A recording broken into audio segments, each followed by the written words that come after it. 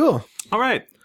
I'm gonna Now that further we've it. talked about fingers in our mouth, it's time to do the show. Fingers in your mouth means it's time to do the show. So let's go.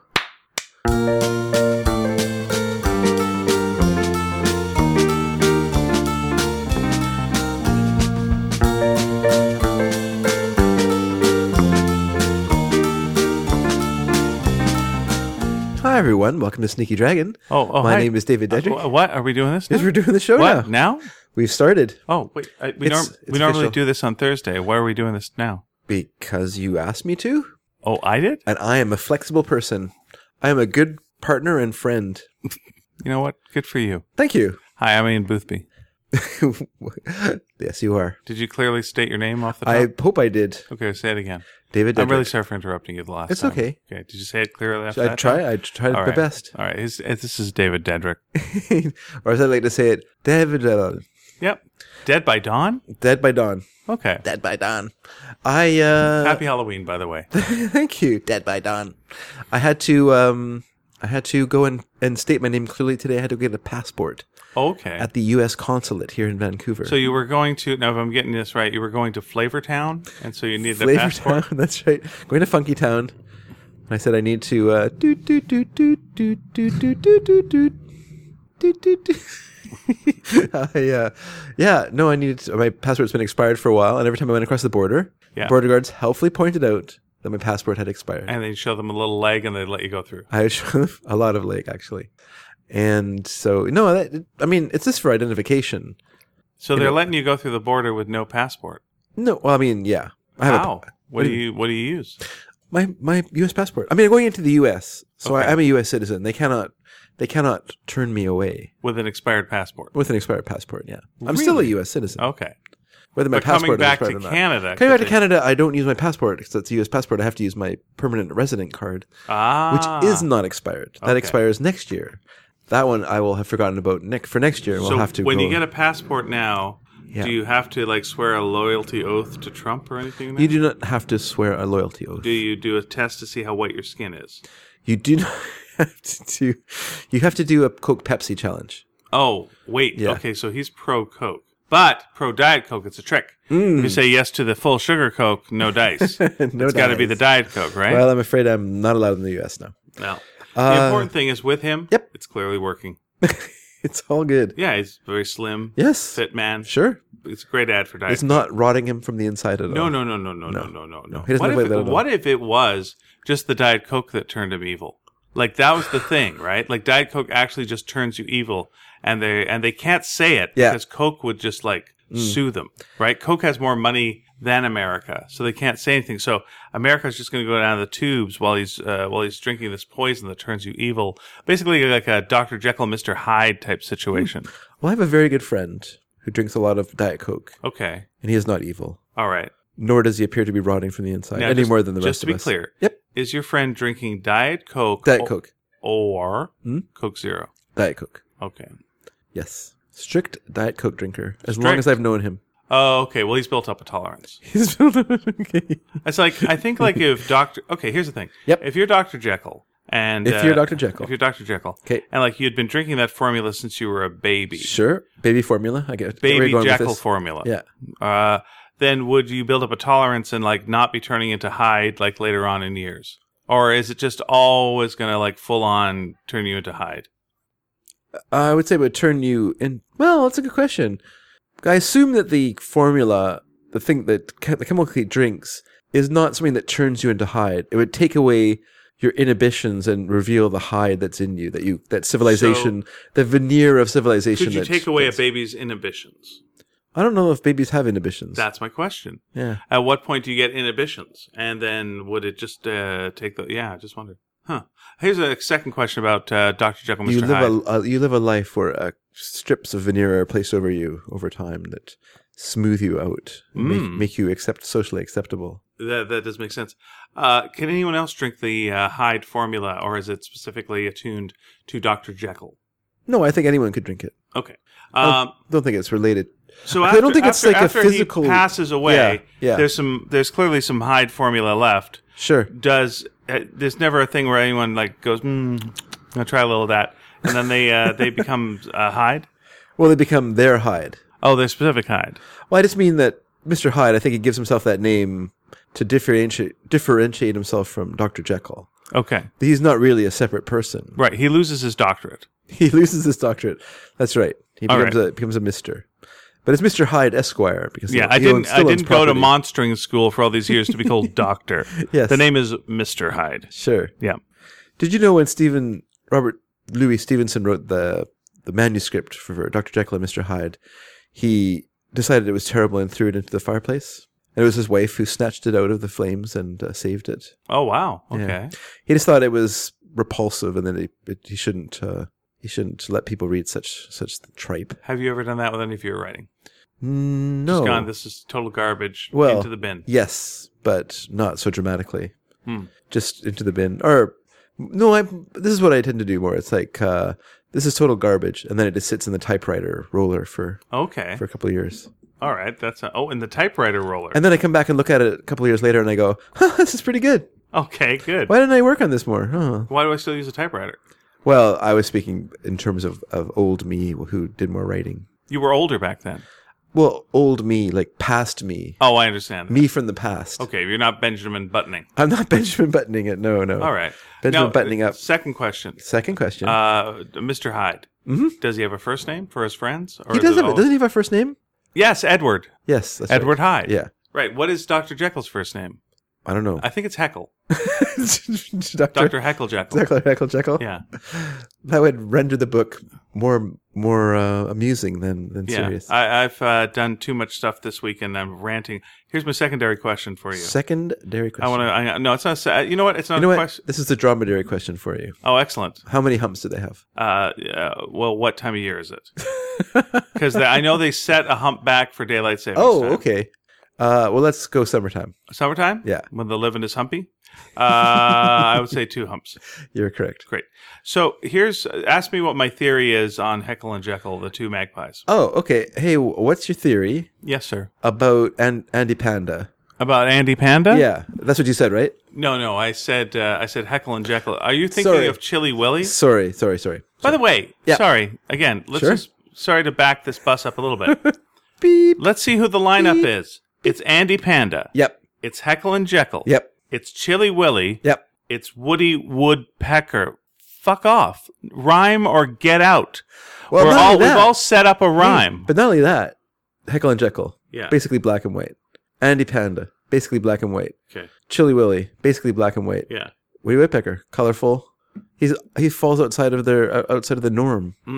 He also falls outside of the humor spectrum. We can get into Woody Woodpecker in a second. Okay. But let me just say this about Heckle Sure. and Jekyll. Let me run this by you, okay? Please do. They are clearly very different personality birds. Yes. One is, oh, chum, Yeah. and the other one is, hey, how you doing? Is that right? Yeah. It's like a Brooklyn guy or some Sure. nonsense. Sure. Are they? One's Jimmy Durante.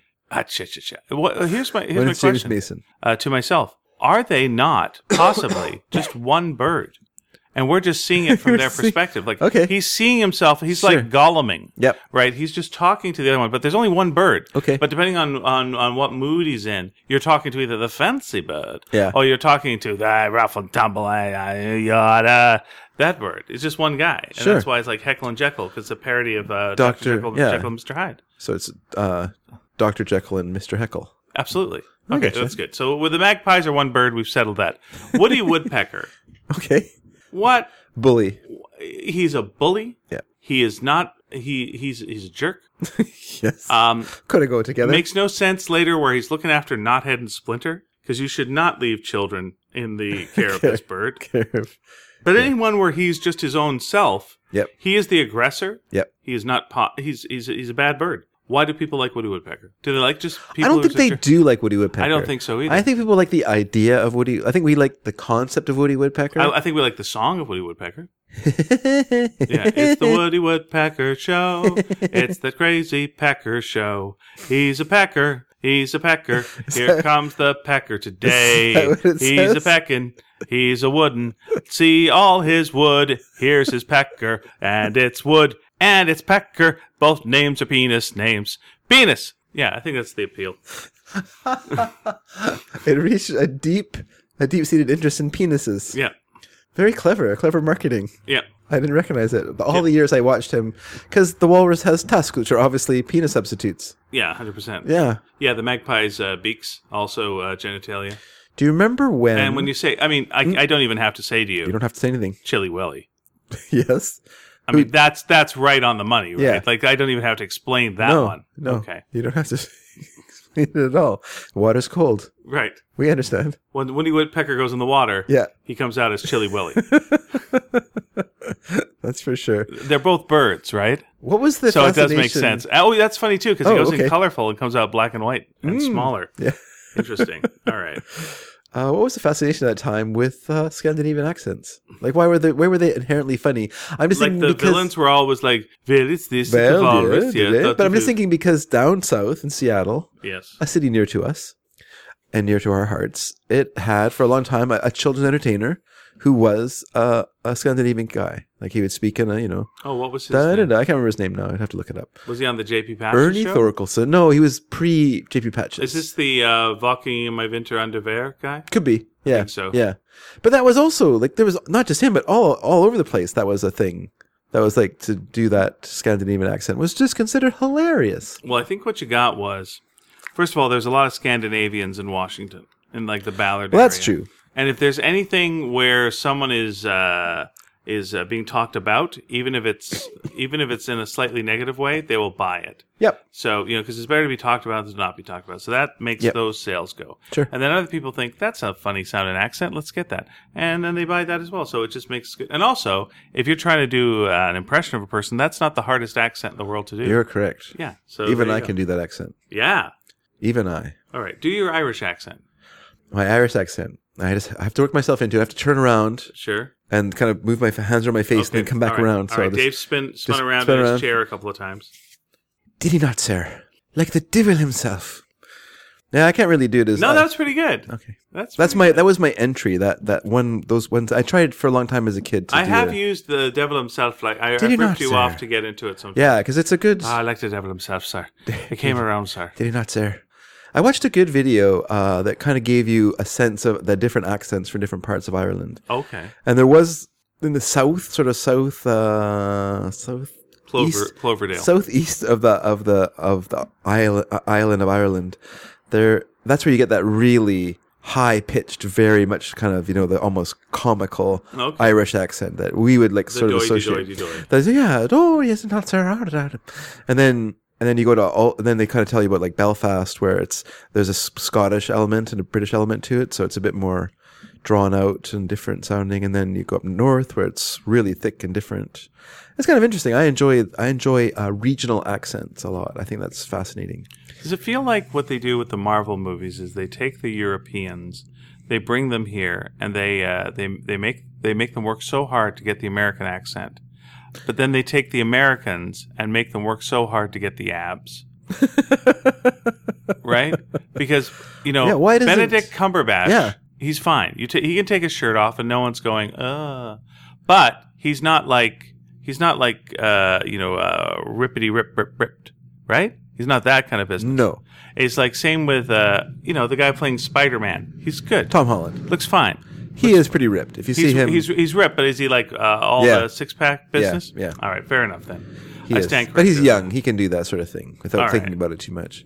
Yeah, and Tom Holland does a good American accent, unlike Benedict Cumberbatch. Fumio Bandersnatch, who has a trouble with that kind of accent. I think he was in Black Mass, I believe, the Johnny Depp movie about Shorty Bulger, Okay, and or is that his name? Something Bulger, anyway. Sonny Bulger. What was this guy's name? Do you know what I'm talking about? Funny Bulger.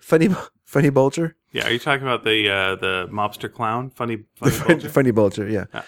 And he was in that film, and he just falls right into that, kind of trying to do a Boston accent, but it's not really Boston. But I think a Boston accent's easy for British people to do more than any other accent. What did you think of Benedict Wong's American accent, or what have you? Well, he can put like Because he's British. he is British. You're correct. He was in Vancouver this weekend. Was he? Yep, talking all British. That's funny. That is funny to me. It's funny because it feels wrong. Feels Wong? It feels wrong. Just because I'm sorry, everybody, about that's that. fine. No, I don't feel good about It's that. just it's a Half kind of my family is named Wong, so let me just tell you this much. There's a lot of those jokes that float around at every gathering. sure. Like, that's a hilarious joke, the Wong wrong thing. Yeah. Like, that's great. Sure. That's killer material in my family. Sure. I just can't take it out of the house and use it in public. I did use it on Facebook, Oh, did you? but not for Wong. It was a sculptor whose last name was Wrong, RONG. And how did that go? I just said, it's so wrong, it's right. Lovely. It was, it was a beautiful sculpture. I don't think that was insulting. Nope. There's just a thing. Like one time I was listening to ABC, the Australian Broadcasting Corporation. Okay, not the band ABC. Not the band doing, ABC, Lexicon of Love. Shoot that poison arrow in my heart. Yeah. Look of Love. Look of Love, yeah. Tower of London. How to be a millionaire. Sure, whatever you say. All right. And they're talking to someone on this show, and this guy had this, Australian accent, which I'm not going to do, that kind of. No, please don't. Australians hate it when we do their accents. So I'm not going to impersonate it. But so he does. Is this person speaking in Australian accent, and then the commentator, the interviewer says, Arthur Wong, blah blah blah, and I was like, what? It's Chinese, and he speaks with an Australian accent? No. They speak in a Canadian accent. That's how Chinese people talk. Either they speak Chinese or they speak in a. Because it's just so weird. It's like when we were in not Glasgow, in Edinburgh. We went to a restaurant, and there was East Indians there. Yeah. And they had Scottish accents. Of course they do. It's just mind blowing though, because you're not used to that, right? It's not until you get into that situation you go, oh yeah, I guess they would have a Scottish accent because they're in Scotland. Duh. This is very true. But it just feels weird, like because you're used to hearing them speaking here. Your limited perspective. Yeah, exactly. And then you have to kind of oh yeah. And then you go to England. They can live all over the world. And everybody of every race has a Russian accent that you meet. Is that right? Oh yeah. When we first in went, London? Yeah, there was like almost everyone who was in the service industry, pretty thick Russian accent. It didn't matter where they were. Why would it be Russian? Or maybe it's a different European country because pretty much a lot of... Poland is part of the EU. Oh, well, maybe and they were allowed to go to there, but I don't think Russia would have had. So here's what I'm going to ask you to do then: is please give me your Polish accent and let me see if this is correct. So what you've got to say to me is, your room isn't ready yet. It'll be ready at 3. And I've gotten in there at 10 a.m. because I was told to be there then. So my room isn't ready yet. It'll be in a Polish accent. I don't think I could do a Polish accent. All right, ask me to do a Polish accent. Yeah, you do a Polish accent. Your room will not be ready until 3. Blah! I want to fuck your blood. That's Transylvanian. Was that Transylvanian? Yeah. You're right. Yeah. Let me try Sorry. this again. Okay. Try it again. Your room won't be ready. You know what? I've said that already. What's something else a hotel clerk would say? There's a $10 charge for using that. All right, here we go. $10 charge. Yeah. So it's a Polish accent? Polish accent, All right. please. Yeah. Sure, sir.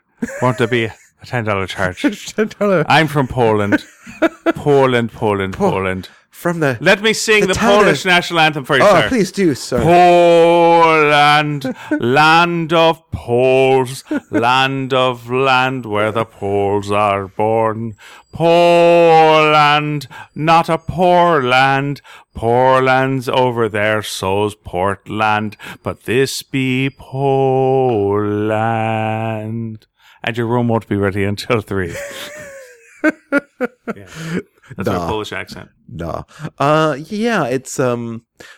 Would you care to climb inside me, Would sir, you? and we can stack ourselves? It's funny when you're doing we were talking about those Russian killers at work the other day, and one of the guys at work was commenting on how they dressed like they were from the 80s, like you couldn't make them look more like murderous spies than the way they dress with their kind of Cosby Show era sweaters and stuff like that. Well, they shop at Terrible Men's Warehouse. Yeah, and also Terrible Haircut House and everything else house. And as a joke, I said something off the cuff in a kind of Russian accent. Okay, about clothing, you said it off the cuff. Okay. Yes, and it was really easy to do. But if you asked me, you said, Dave, do a Russian accent right now, I would be like, it's gotta be perfect. I can't just say it off the cuff and forget it. No. It would be shame if... That's how I always start a Russian accent, Okay. which is terrible. It would be shame if something were to happen to this nice podcast you have here. Is that... Yes. Is that... Oh, you've got the website. Yes. That's so good to have website. So what hacking insurance do you have for said website? I think you would be horrifying Yes. a man on Vanity Fair website who compares accents with real. He looks at actors doing accents and then he comments on them and says, not very good. Just like that accent. Not very good. I should say very because I am Russian. That's right. Wary. And you were taking care of the nuclear vessels. I just carry my nuclear missiles. That's right. Yep. No, it's interesting. I like those old episodes of Star Trek where every time Chekhov says something, Spock turns to him and goes, "You want to try that again?" Must we do take 24? I am Chekhov. Why are you looking at me? Because you were about to say something and I interrupted you. Oh, no, I was thinking about Chekhov's gun, and I was thinking about Chili Willy. Oh, that's fun. So it's Chekhov's phaser. If you see a phaser in the beginning of a Star Trek episode, it must be fired by the end of the episode. Exactly. Now that's or not.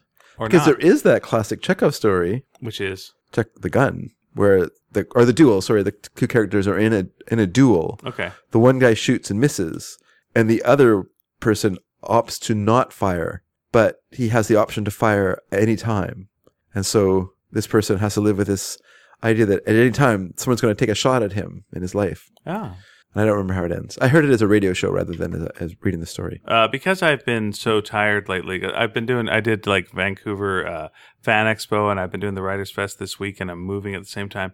Yep. I'm basically asking you a lot of questions. You sure are. Because I'm tired. Okay. Well, you were really doing a good job with your accents there. And I thought thank you very much. Your Chili Willy material was spot on. I really appreciate that. Thank you. Yeah, you really. I feel like you're carrying the show more than me. So why? Okay. You have another question. Okay. I have a question about Star Trek. Okay. My question about Star Trek is this. Yep. Why is it so popular? So no. I asked myself that question many times. When Gene Stapleton created the show. Yes. After she Maureen Stapleton? After she did her work on All in the Family. Okay. And she went, "I'd like to do this show in space." Archie. That's right. Kirk, you dingbat. Gee, Archie. No, when Gene Roddenberry created the show, he wanted to show that people could live together in the future. There was a positive future. Sure. There's an optimistic future. Yeah. And the TV network did not like that idea. But they did it, and they did the thing, and they got canceled and whatever. But anyway, so that's Star Trek, and that's the idea behind Star Trek. And then they kind of carried that on with Star Trek Next Generation. Every Star Trek since that time. Yes. Have they just put the boots to that original idea? Because it seems like with your Deep Space Nines... Okay. Your Deep Space Nines... With the Ferengi? Yeah, people are... Well, not just Ferengis, but everyone else is jerks in space. And people are mean. And things jerks in space. It doesn't feel like things are good. Yeah. Like the whole, we've eliminated money. No, you haven't. You got lots of money. You're gambling all the time. We've eliminated hunger and anger and war. No, you're at war constantly. You know, so does every... And like I look at like Star Trek Discovery as well. Everything's fucked Isn't up that on a prequel, though? So it's pre Paradise? All right, fair enough. I'll give you that. Then let's take that. Let's take that one out of there. We'll take Enterprise out of there as well. But like, isn't it like, well, everything's fucked up? I was wrong. The future isn't good. It's all screwed up, and there's something coming to kill you at all times. That's the Borg or an omnipotent being called Q. Yeah. And everything's fucked up, and all existence could blink out at any point. Do the subsequent Star Treks fuck up the original Star Trek in the same way that the subsequent Star Wars movies, as we have discussed, fuck up Star Wars?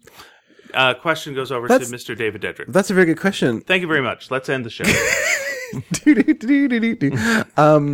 The problem is I have not seen a ton of those shows. You know, I enjoyed Star Trek Voyager, where, you know, they would portage a spaceship across a planet. Right. I thought that was a very interesting show. But I've never seen Deep Space Nine. Okay. I've never seen Voyager. Okay. I've never seen... Is the Voyager the one with Mrs. Columbo? Yes. I've never seen Enterprise. I've never seen... Kate Loves a Space Mystery. Kate Loves a Space Mystery. I've never seen... what else is there? I've seen a little bit of Discovery. I watched a couple of shows. Yeah, but as you say, that's a prequel. That's a prequel. Enterprise is also a prequel. Enterprise is also a prequel. You've taken that out. Is that with Hercules in it? Or no, that's not... Kevin Sorbo's not that. Who's the guy who's the captain in... Oh, were you thinking Andromeda with Kevin Sorbo? But that's not Star Trek. No, it's Who was not the at all. captain of the Enterprise one? Enterprise? That was Scott Bakula. Oh, That was Quantum Leap. that's who I meant. Sorry, yes, that's right. Scott Bakula. Huh. No one's ever accused him of being Dracula, but it seems kind of obvious that he probably is. Yep. I did a cartoon once where they were getting each other's mail. Oh, you did? Yep. That's good. You want to hear my other really dumb joke? I love all dumb jokes. Okay, this is my really, really dumb joke about that. Sure. So, Dave, I was having a dream the other night. Okay, I was having a dream the other night, and I was like, it's one of those dreams where you can't remember things, and I'm at a... what, in the dream itself you can't remember I can't remember things, right? Okay. So I'm at a sci-fi convention. Sure. And someone's talking to me about Star Trek, and I go, I enjoy Star Trek. And they say to me, oh, do you enjoy Star Trek? Then what was the name of the captain, the guy who played the captain in Enterprise? And I couldn't remember. And it was like, oh, I just couldn't remember. And then the guy started yelling at me. He was like, it was Scott Bakula. And I woke up and the cat was throwing up on me.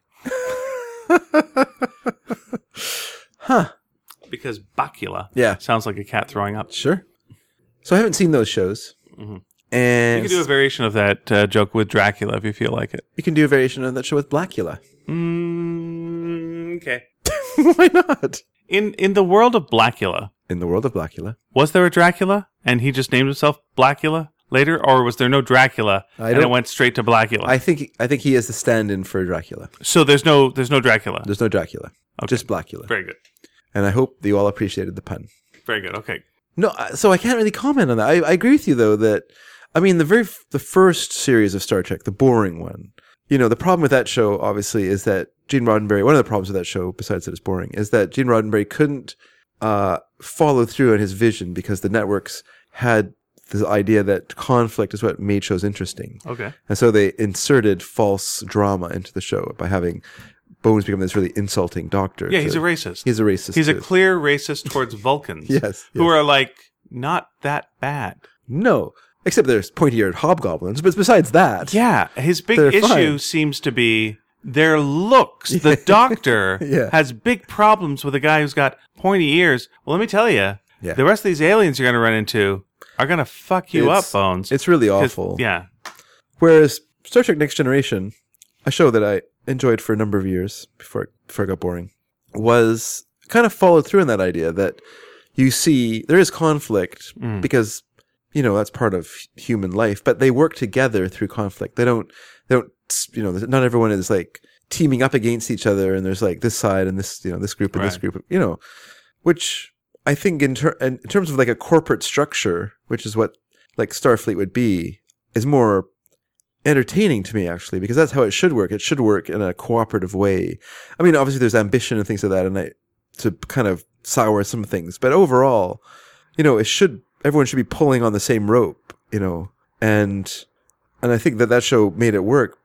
But I feel like I've never seen Voyager, so I can't speak to that. Voyager's situation is they're a very next generation type ship, but then they get sucked in a wormhole or some such and end up so far away they have no contact with the Federation. Okay. And they're going to try and make their way back, but they probably never will because they're too far away. So, do you continue to live by this set of rules that you know, when you will never contact them again, and you probably, you know, what are you going to do with that? So like the Prime Directive, do you mean? Or? Yeah, are you going to live Okay. Prime Directive style now that you're really in the wild, wild west of space and no one knows who you are and no one has heard of the Federation? But then they didn't do that. They just kept bringing shit back from the Federation and brought in Q and the Borg and blah, blah, blah. And I was like, no. This was your opportunity to like bring a whole bunch of Yeah. new stuff. Yeah. But they just did not do anything with that.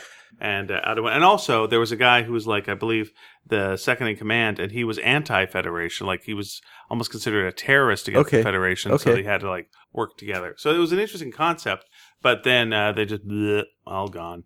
And then like I think to solve the problem at the end, they just did a real dumb Deus Ex Machina situation. It was like Q. really dumb. They had Q. The biggest Deus Ex Machina. Q was the last episode of Next Gen. Voyager had a well. Look, if you're going to talk like a dumb thing that like is annoying that Star Trek would do to solve a problem, what would the thing be that would be a dumb thing? You go like, oh, you're going to solve a problem using that? The holodeck? It wouldn't be the holodeck. Yeah, I get what you're saying. Oh. Time travel. Oh, So someone from the future comes and just goes, oh, here's the answer, eh. and there you go, and you're all fine. The end. Holodeck would also be bad. They're having trouble with a jumble. He comes back and tells them the last clue. Yeah, it's borscht. It's borscht. It's borscht. Oh, no one can see it. Is that even a word? Can you use words that aren't English? Yeah, no, you know, like Star Trek Next Generation, besides the pilot episode, which is a bore fest. Oh my! It's not even a bore pet. It's bananas. Well, It has that docking. It's It bananas. has that docking sequence, or when they come into port, and it literally, I'm not joking, it's at least a half an hour long scene crazy. of them like parking just a like spaceship. Riker going and like talking to, like going to I don't know what other world that like Data's in and going, he wants to be human, and so like, okay, Pinocchio, hey, shut up. Shut up. Leave him alone.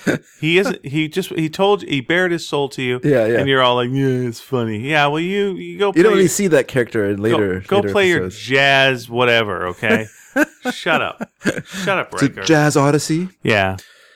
That. But I thought that for a couple of seasons the show was very strong. It obviously came off the rails. The whole shows must do. But those first really as the show was interesting. It had philosophical concepts and stuff like that were fun to mull over. And like I've said before, I really enjoyed the "Is Data Human?" debate episode. That was probably the one I thought was. What was your most feelings interesting. on Q? I actually enjoyed Q as sort of he was kind of like your, I don't want to say a bottle episode, but just an episode where you could just kind of wing it. Yeah. You could just have some fun. He was Mr. Mixospitlick. But like the problem with a character like that is it's so tempting to bring him back and bring him back. Way too and tempting to bring him back. And then you have other cues and it just gets And once the whole you've got alphabet showing more up. than one infinitely powerful being in the universe, Yeah. it really feels like, well, now what are we doing here? Mm-hmm. What are we doing here? Yeah. I agree.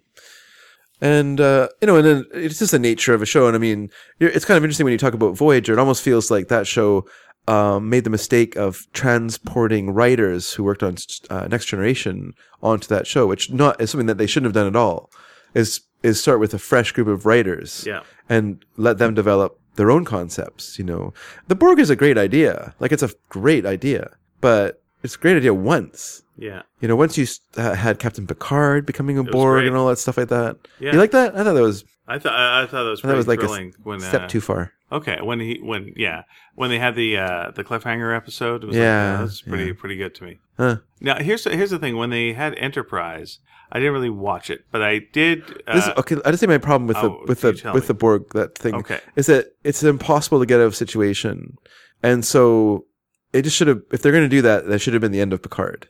That's the only possible outcome of that situation.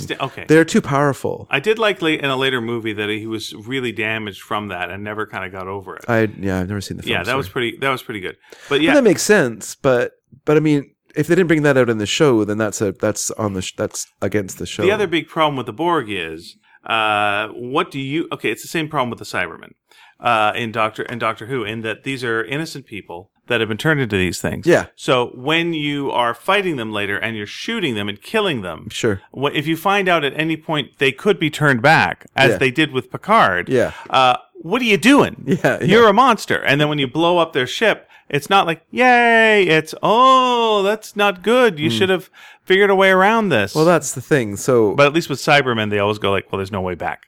So you can't do it. But because they had the way back with Star Trek. Yeah, exactly. That's then pull out the plugs and fix them like you've done with your captain. That's why I said once he became a Borg, that should have been the end of his character. And it would have been sadder to know that's where he was. Yes. And if you wanted to bring it back, you could, but you could never have him come back again because, I mean, it established from the very first episode where the Borg appeared that they were way more powerful than the Enterprise and almost, basically impossible to how did they escape the first time? Did they somehow get away from them and then they're eventually they'll catch up to us or something like that? Yeah, I think the deal with the Borg was that Q, if I'm not wrong. I think it was Q, yeah. Q, I think you're right. Basically, they were that it's a whole Prime Directive thing of you only find out about the things when you're ready for it. And I was like, well, what isn't the Enterprise ready for? They're not ready for this race that's beyond them. Basically, they were in a video game and they got taken up to the boss level without knowing what they were doing. Sure. And it was like, oh, we're screwed. Yeah. And that's an interesting concept, someone who's really beyond your weight level. Yeah. But then it just became a standard thing, and they would just it would be nothing. It's dull once you do that. You just you ruin the surprise and the interest in the characters. Yeah. And like I say, having Picard change, into a Borg and then some and like you say, that it basically it undermines the character. It undermines the characters of the Borg. And I just didn't like it very much. That show, maybe that was the jump the shark moment for me as a viewer. Sure, I can see that. Certainly jumped off I really lost interest in the show after that. I was probably already starting to pall on me. By the way, whenever people say "jump the shark," it's always important to know that was a very highly rated episode of Happy Days, and it was very successful after that, and never really went down in ratings. Yeah, it was very it remains always successful. Whenever people say that, it's like, and that was the end of the success. No, it was the end of when you started liking it. Well, that's the thing. It still went very well. Exactly. I'm not referring to it as I was just saying, for me, it was a moment where I left the show. Maybe I should say that when you say jump the shark, it means I jumped over a shark and walked away from Star Trek Next Generation. Oh, I've got so many things I want to bring up with you right now. Okay, okay. Yeah, lots of things written down. Oh, okay, all right. You've got dinosaurs. You've got. Here was I know. Here was a question. Okay, first I'll do the Enterprise thing first, and then I'll get to. I'm sorry that I couldn't answer your question about. No, it's totally fine. About the creeping darkness. This was something that I liked with Enterprise because I didn't really watch that show. That's Scott Bakula. What? Scott Dracula. Who? Scott Bakula? My cat! It's throwing off at me. So the idea was, this is before, this is the first people that had the Enterprise, and later on it would be the Enterprise. Yeah. Okay.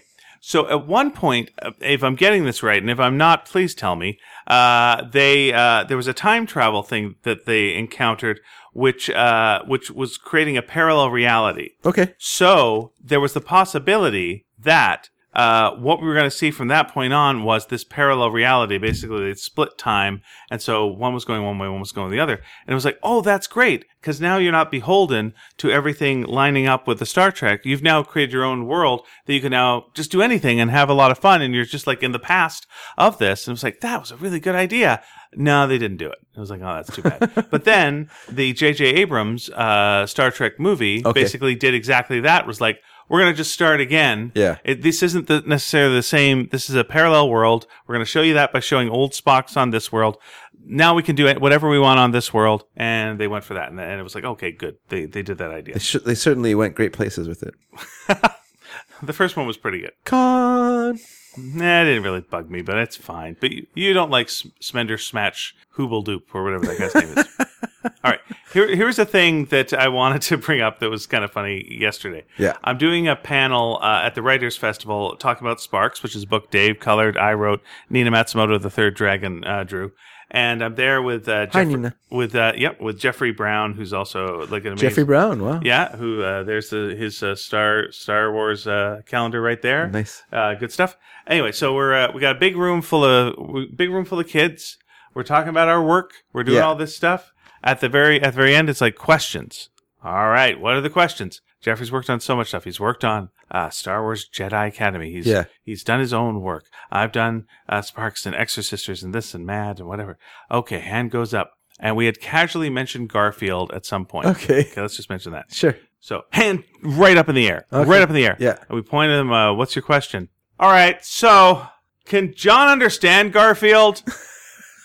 Or is he just assuming what Garfield is saying to him? Can he read his mind, or how's that work? Yeah. So we got into a real deep discussion about that. Yeah, I can imagine so. And my thought was, I got into a thing where I was saying how cats don't meow to other cats. It's true. They only meow to people, and each meow, like if you do have a cat, the way your cat meows to you, I do have a cat, is unique. It doesn't meow to anyone else that same way. So cats create a bond with the people that they're with, and they communicate through that. So I would say that's unique, and we understand our cats in a way that no one else does. That's just something that happens. Sure, that's true. So I believe that's the case with John, is he's got that bond with Garfield, and he understands Garfield in a way no one else does, while not perhaps specifically knowing that Garfield's calling him an asshole all the time. But he often sees Garfield clawing at the Monday on the calendar. Yeah. So he knows he doesn't like Monday.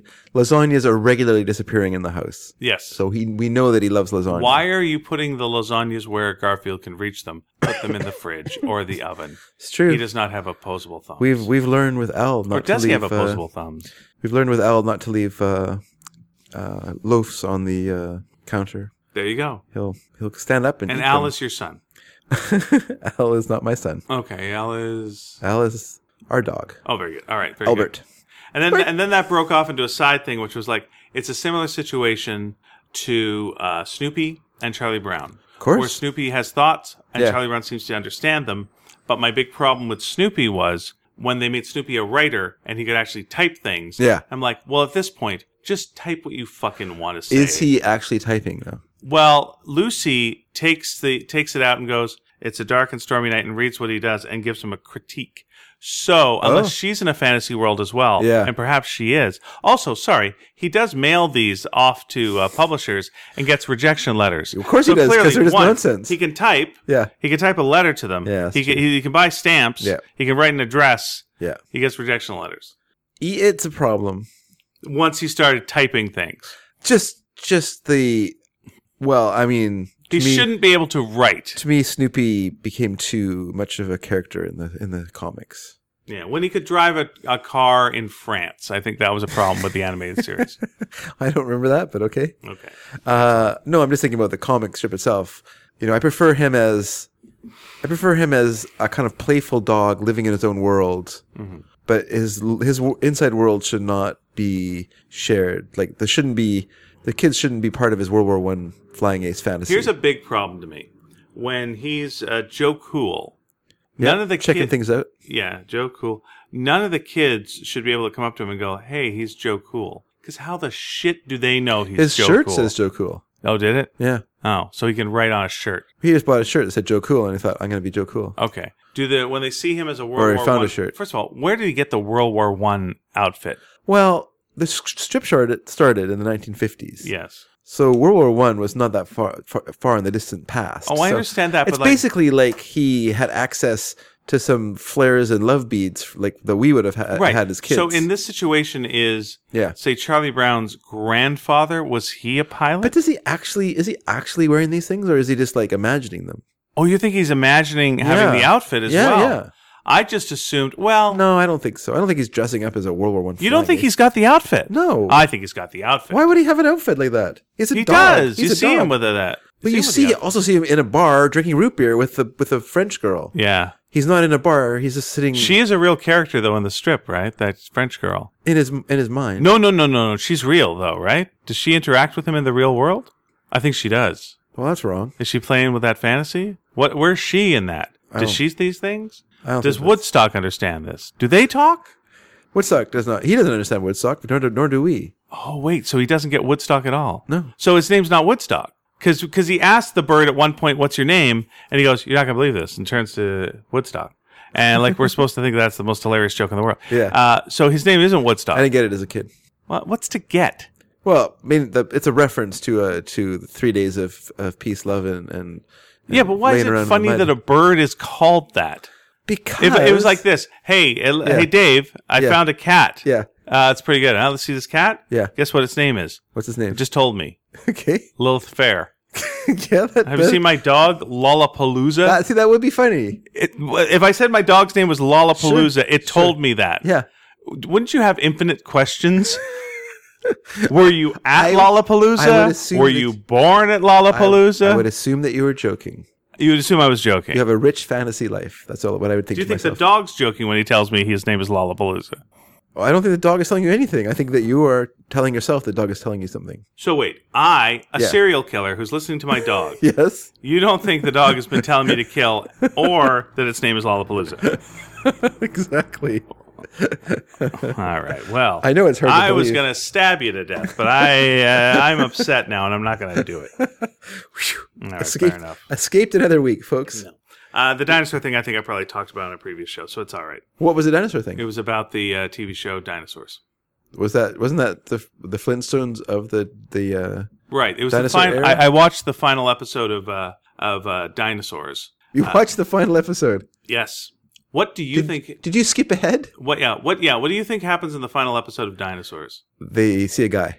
They see a guy, See a man. like a man, Yeah. man. Yeah. No, they're in the time of the dinosaurs. That is not what they see. They stay with the idea that they Okay. are definitely in the time of the dinosaurs. It ends with an asteroid coming towards them. No, but not a million miles off. What happens? So only a million miles off. Let me just think here. A million miles Not off. a million miles away from the truth of what happens. Here's what happens. Okay. So someone screws up in what they do. It doesn't believe in global warming. Yeah, that's basically it. Oh, really? That is basically it. Yeah, that you've actually got it exactly. Oh, okay. So someone screws up with something, and all these bugs don't go away, and because they kill all these bugs because they were annoying, I believe. Yeah. And so because of this, all these plants start growing wild and everywhere, and in the houses and what have you. And so they kill all the plants on Earth because they're annoying. Yeah. And now Earth is fucked up. Yeah. And like, oh no, we've got to bring more plants back. So what we're going to do is we're going to set off the volcanoes, and that's going to make rain. And then now we're going to do this. So they do that. They fuck that up.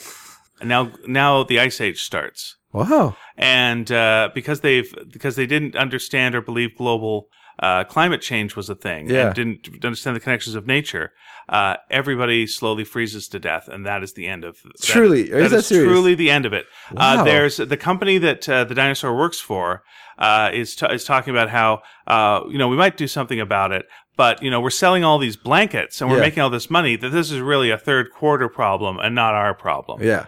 And then you see, one of the final things is all the dinosaur family is huddled together. Yeah. Knowing that this is their fault, but they're going to stay a family and they're going to stay together during this. Yeah. And then you cut to the news, and they say well, temperatures look like they're going down, and I'm probably going to be going to sleep now. But we'll get back to you maybe sometime in the future. Good night. And everyone in the world of dinosaurs dies because they didn't believe in taking care of the environment. Are you being serious? I am absolutely serious. That's how Dinosaurs ends. That's a crazy and yet great ending to that show, which I never gave much thought to. Everyone in the world dies. Wow. Yes, because you didn't pay attention to the environment, you fucking idiots. That's interesting. End. That's interesting. Yeah. They still love each other as a family, but they all die together. Not on screen, but they're going to. You assume that. Yeah. The baby does. Wow. The baby. Yeah, it's a heck of a thing. I thought I've brought that up on the show No, before. you never have before. Yeah. It's something. Did you watch this on YouTube or something? Yeah.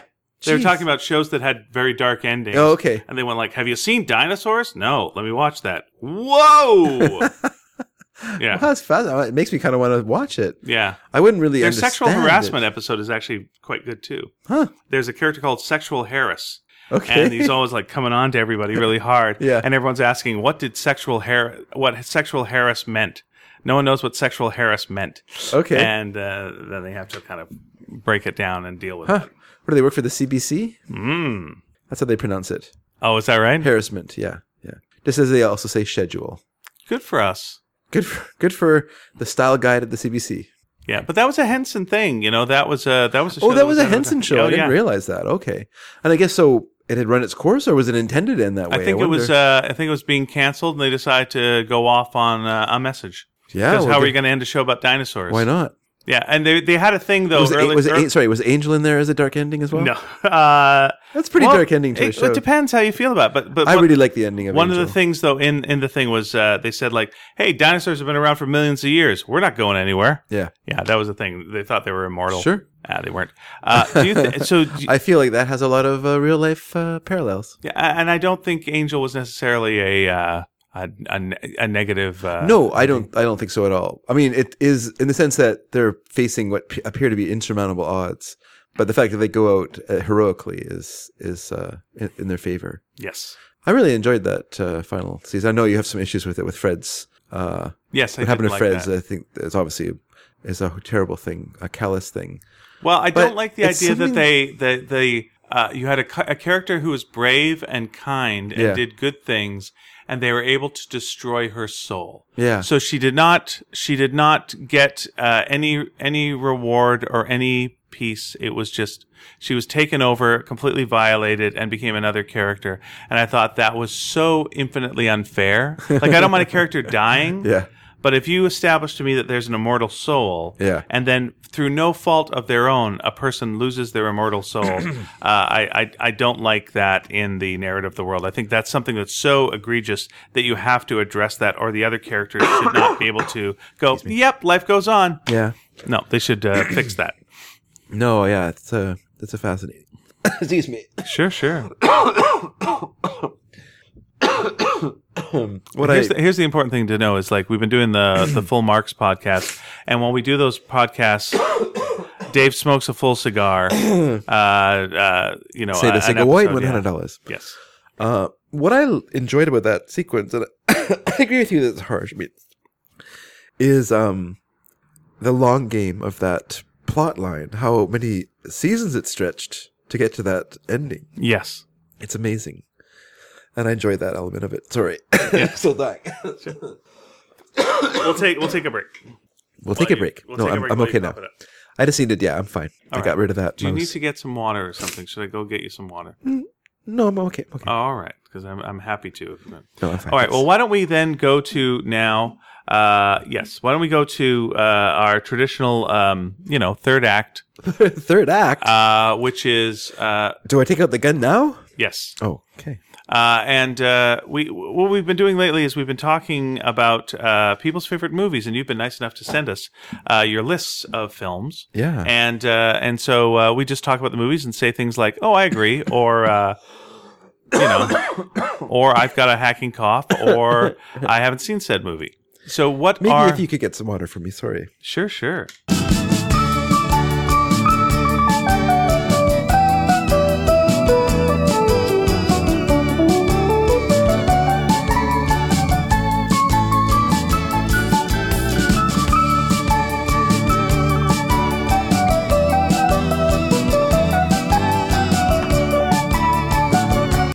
And we're back. Hi, everyone. Just soothing my throat with a little water. Thank you, Ian. Room temperature tap water. That is fine. I just need a little bit to wet my whistle. So we got I'm sorry, I do not know our correspondent's name. All right, name. They shall remain anonymous. They shall remain as anonymous as they like. And it's only movies with people who are anonymous in it. That is correct. This is from M. Smith. Thank you, M. I assume M is for Monsieur Smith. So he says, or she says, damn hard this movie picking business. Sure is. The obvious top view being no problem, but then things go blank. Then there's too much. Then the crap. Now, no, I'm forgetting something obvious. I'll remember tomorrow. Yep. Narrowed in the end to 13, and eeny, meeny, miny mowed this last 3 to finalize my top 10 today. Good. Ask me next week. No. Here it is. Okay. And whoever you are, hello. All right. Yes, and thank you for this. And I was looking when I was looking for the email from this the email notification because this is a comment on the site. I noticed that M. Smith first commented on episode 28. Oh wow! So he/she has been with us for a long time. Okay. So thank you for being a long time listener. Appreciate it. I haven't even listened that long. I'm doing the dumb thing. They've listened for so long that their name is withered away to one letter. To one letter. So first movie, number 10. Okay. Apocalypse Now. Yeah, that's a movie and a half. It's an amazing movie. Yeah. It is actually a movie I think that you can watch. You could watch sort of endlessly and get things out of. Yeah. I also am a big fan of Heart of Darkness, the documentary about the making of it. Yeah. In fact, I saw that before I saw Apocalypse Now. Oh, I saw really? a double bill with that and then Apocalypse Now. So maybe that altered how I saw it. Sure. But I always put those two together now. Heart of Darkness is interesting because, Coppola comes across a little unpleasantly in that film. Sure. But I think everyone's unpleasant in that film. Well, you're doing something so monumental that it's really hard. You really have to push yourself and everyone around you to get this vision done, and it's the frustration of working with unreliable, government agencies who you're relying on to provide, the air support and stuff like that as part of your movie, who may or may not show up when they're supposed to. Yeah. Is, it's just, Martin's dead when I say he's dead. Yes. Yeah. Oh boy. Yeah, it's such a. But didn't he also suffer a heart attack during the making? Yeah, it's such a grand movie with such big ideas that it is interesting to then see the documentary and see that it was made by flawed people trying their best, who sometimes didn't know what they were doing. And some of the things you see that are like, oh, that must be so planned, was an accident. And punching the mirror and bleeding, and it's like, oh, so he was really bleeding. I was like, sure, yeah. That's that part of it's very very interesting. The fact that the fact that Marlon Brando showed up on set overweight without learning any of his lines, and then Coppola basically had to rewrite the ending of the film, not rewrite the whole ending of the film, but do a major change to how the movie was going to end, because he had to fit this this person that he trusted, that he absolutely trusted. I mean, when he did The Godfather, the studios didn't want Marlon Brando to be involved in the film because he had such a bad reputation by this point. And Coppola really wanted Brando in the role, and he promised them, I promise you that Marlon Brando is going to show up. He's going to be in fighting form. He's going to be ready to do this movie. He's going to do a great job. And so they said, well, it's on you. Yeah. And Brando did show up. He showed up in shape. He knew his lines. He did a performance of his career. When it came time for Apocalypse Now, he did the exact opposite. Coppola trusted him, and he showed up out of shape, not knowing his lines, not caring about the project, and so Coppola had to deal with that frustration, dealing with a cokehead, Dennis Hopper, dealing with, probably lots of drug use on that set, just by the nature of the time period and stuff like that. And yet, out of all that confusion, it's such a beautiful and amazing and scary and philosophically interesting exploration of so many different levels and layers. Yeah. And like I say, it's a real War and Beyond. Yeah. It's a real glass onion that you can endlessly. Good Lawrence Fishburne, first work. He's so young in that. Yeah. Yeah. It's interesting. It's an amazing film. And think of, in terms of visuals, like the napalm bombing run, just a scene where Martin Sheen comes out of the water with his eyes open. Yeah. And which apparently was done backwards because it's really hard to come out of the water so they filmed him going into the water with his eyes open and then reversed it, which is smart. Yeah. And it's just those little bits, that make that movie amazing. And and the fact that only 2 people make it on the boat voyage from the beginning to the end, and both of them are crazy. Yeah. It's just, It's a good statement on the war itself. Yeah. And have you ever seen the plantation scene, the French plantation scene? When I think I have. It was a deleted scene. I think I have. And I've seen it because I saw the Deluxe Apocalypse Redux, whatever it's called. Yeah, I saw that one. And I didn't like that scene very much. I thought, well, this is right to take that out. That was a little too on the nose. You don't really need it. And the French experience in Indochina is not that important to the story of the American experience in the war. So yeah, it's interesting. Did I ever tell you that my dad was, when he finished his basic training and did his year of service for the American Army, he was offered the opportunity to sign up again and go to Vietnam and act as an advisor to the South Vietnamese Army. I didn't know that. They wanted him to train they wanted to train him in helicopters, flying a helicopter, and then they wanted him to go there and do that. But my dad, his dream was to go into radio. That was the whole reason he went into the Army. He said, "No, I'm good. I'm good, fellas. I think I'll carry on without you." Right. So long. And then his story was later told by Robin Williams in Good Morning Vietnam. No, by Martin Scorsese in the film Goodfellas. That's what I thought of after I said, I'm Goodfellas. Number 9. Number 9, everyone. I don't know this film. Goodfellas. Goodfellas.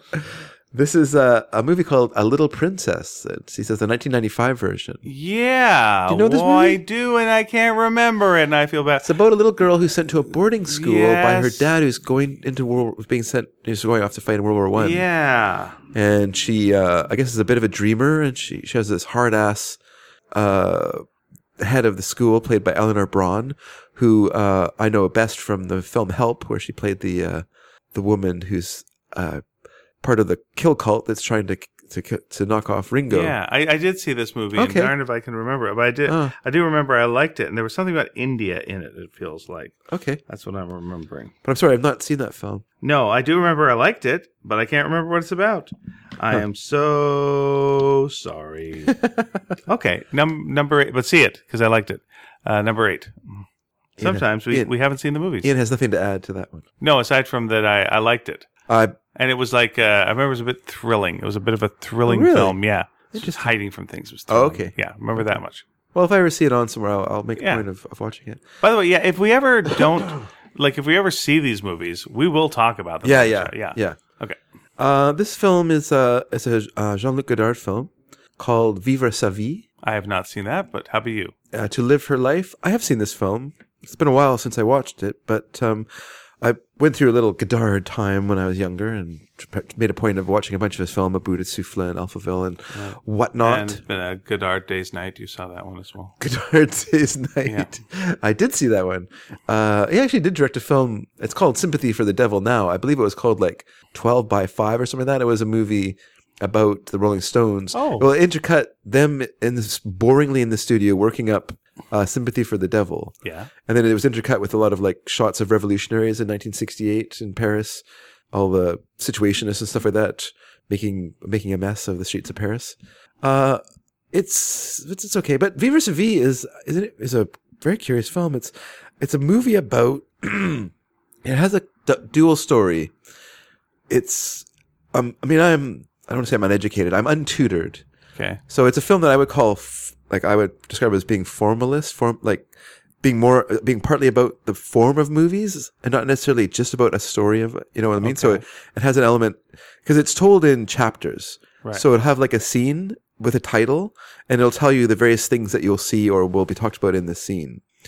And so it'll be like, cafe, breaking up, pinball machine. And those will all be related into the scene. And in the story is a story of a woman who's married and has a child, but who leaves her husband and child because she wants to become an actress. And then she realizes that that's very hard to do. And so then she kind of sinks down and becomes a prostitute in order to keep herself going.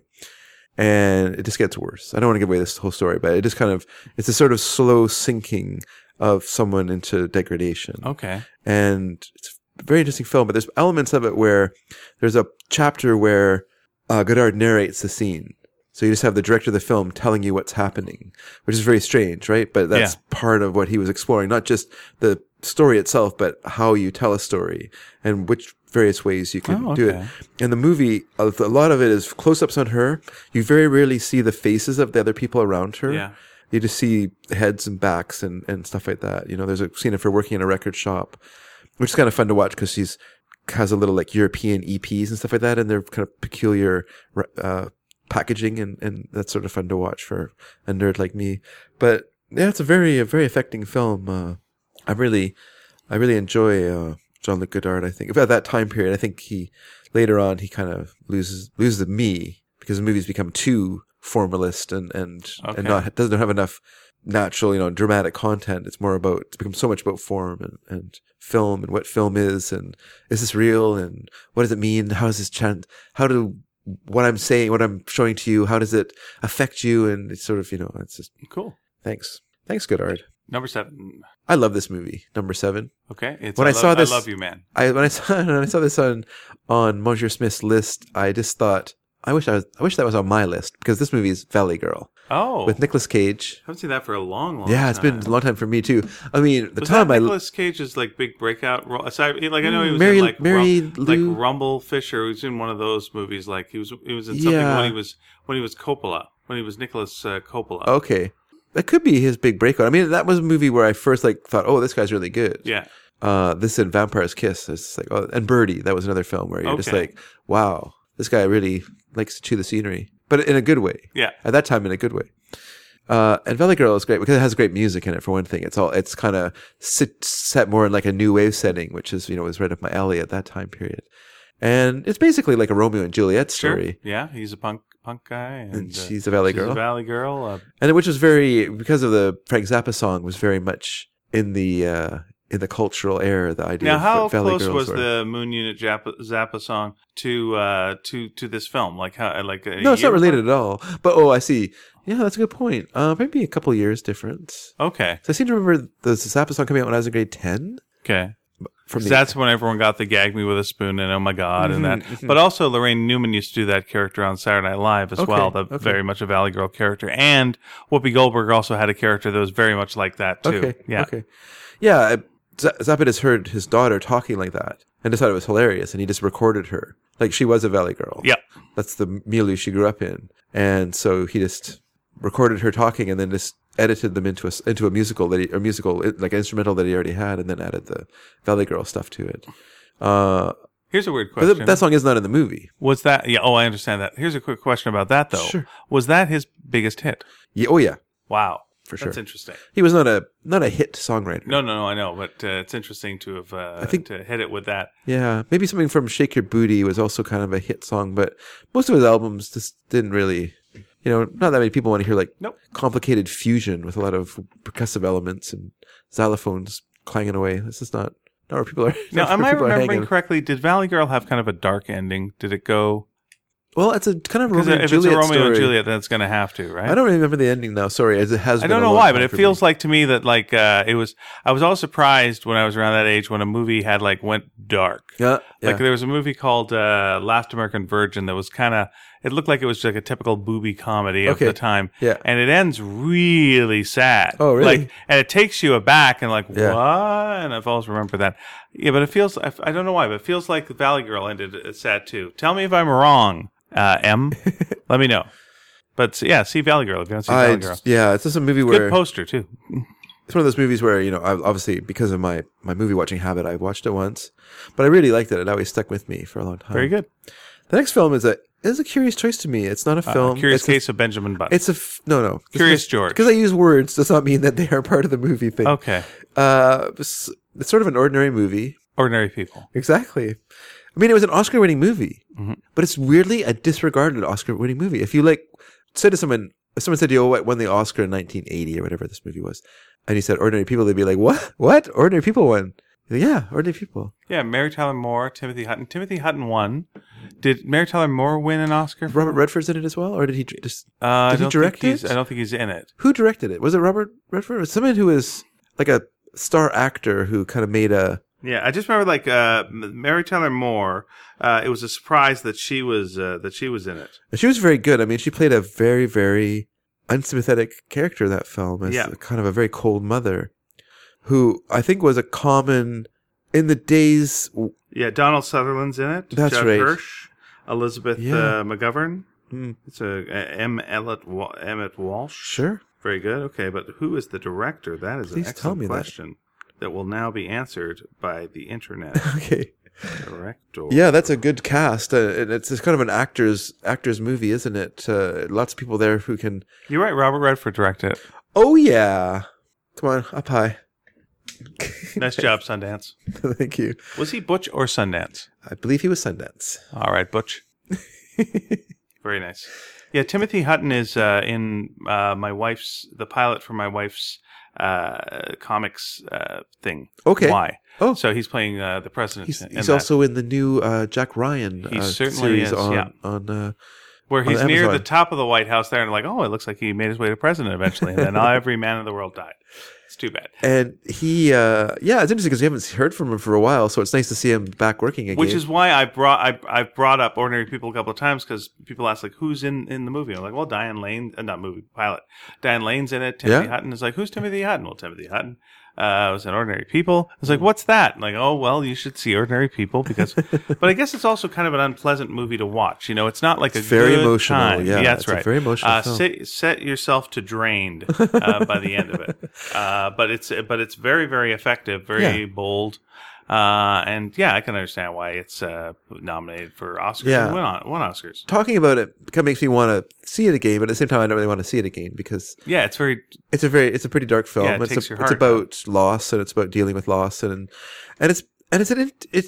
I mean, there obviously are still kind of narcissists or cold mothers but I feel like there's not as many now because the obligation of having children isn't the same as it was in the 60s, 50s and 60s where that was just what you did. Right. When you reached an age, you got married and then you had kids and that was your job. You were kind of forced to have kids. Yeah. And then who could you complain about it to? No one. So you took it out on your kids. Yeah.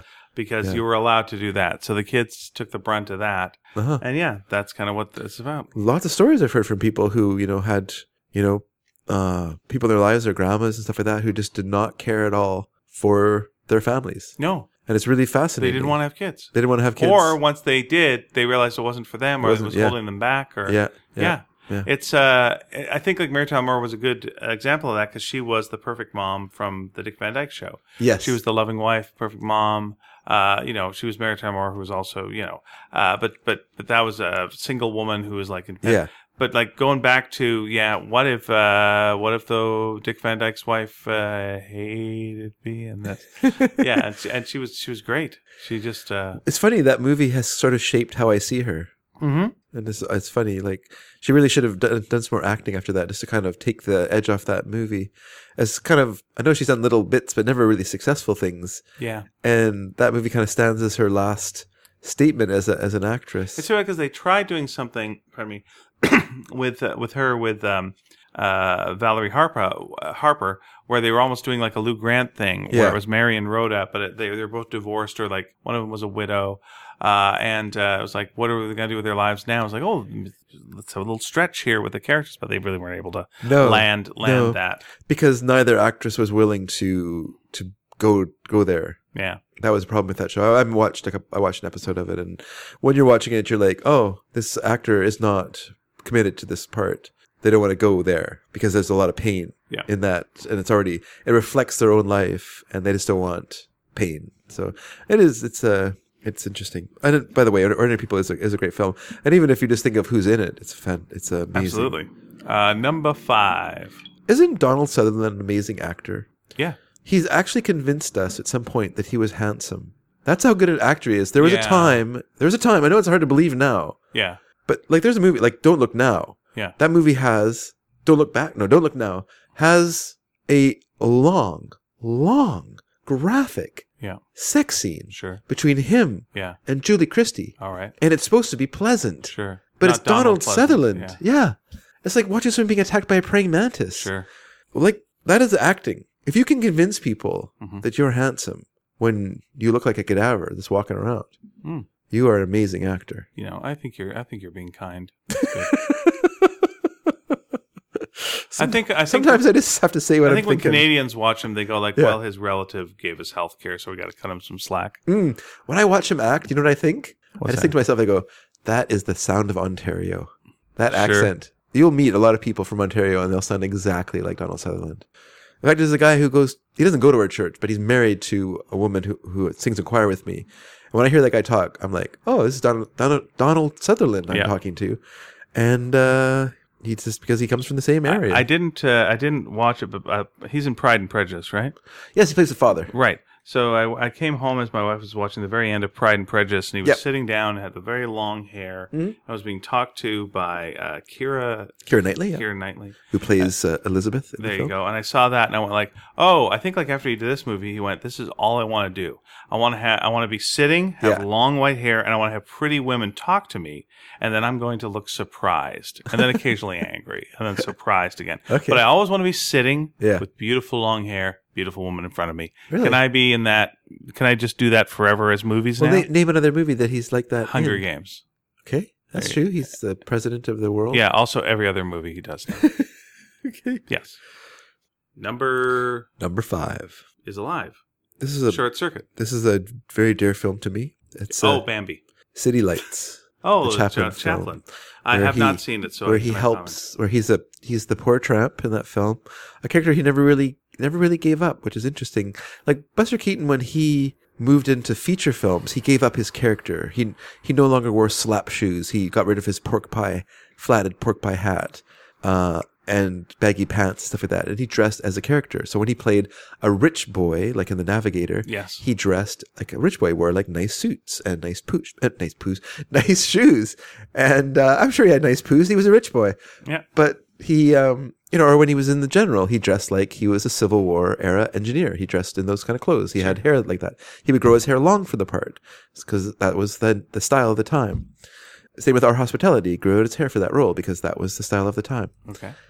Chaplin never escaped that character that he developed, the tramp. The tramp he played the tramp in the shorts, he played the tramp in the feature films, and he never stopped playing the tramp until he stopped making silent comedies. The last one being Modern Times, which is my personal favorite Charlie Chaplin film, which I think came out in 1934. It came out well into the sound era, but it was still a silent movie with a slight bit of talking and some sound effects in it. City Lights, though, which is my second favorite film, is a beautiful, beautiful movie about a tramp who is in love with a blind woman, and he is able to, so sad, he's able to, somehow he raises enough money for her to have an operation to restore her sight. Right. And when he sees her and she's enjoying her life, she's suddenly no longer this poor girl who's selling flowers because she has no other opportunities. And she doesn't know who he is. So he blinds her again? No, he does not. And it's just so heartbreaking. It's such a heartbreaking moment in that film. Sorry and for being a jerk there. You are a jerk, but it's okay. Everyone knows it. Everyone was thinking that when you said it too. He is sad now. Yeah, it's just a masterpiece of cinema. You know, Where did you see it? Was it on television? Or on I saw it on TV. Yeah, I've only ever seen one Charlie Chaplin film in a movie setting, which was actually in a classroom. A teacher played The Gold Rush for us, which is probably like the first silent film comedy I ever saw.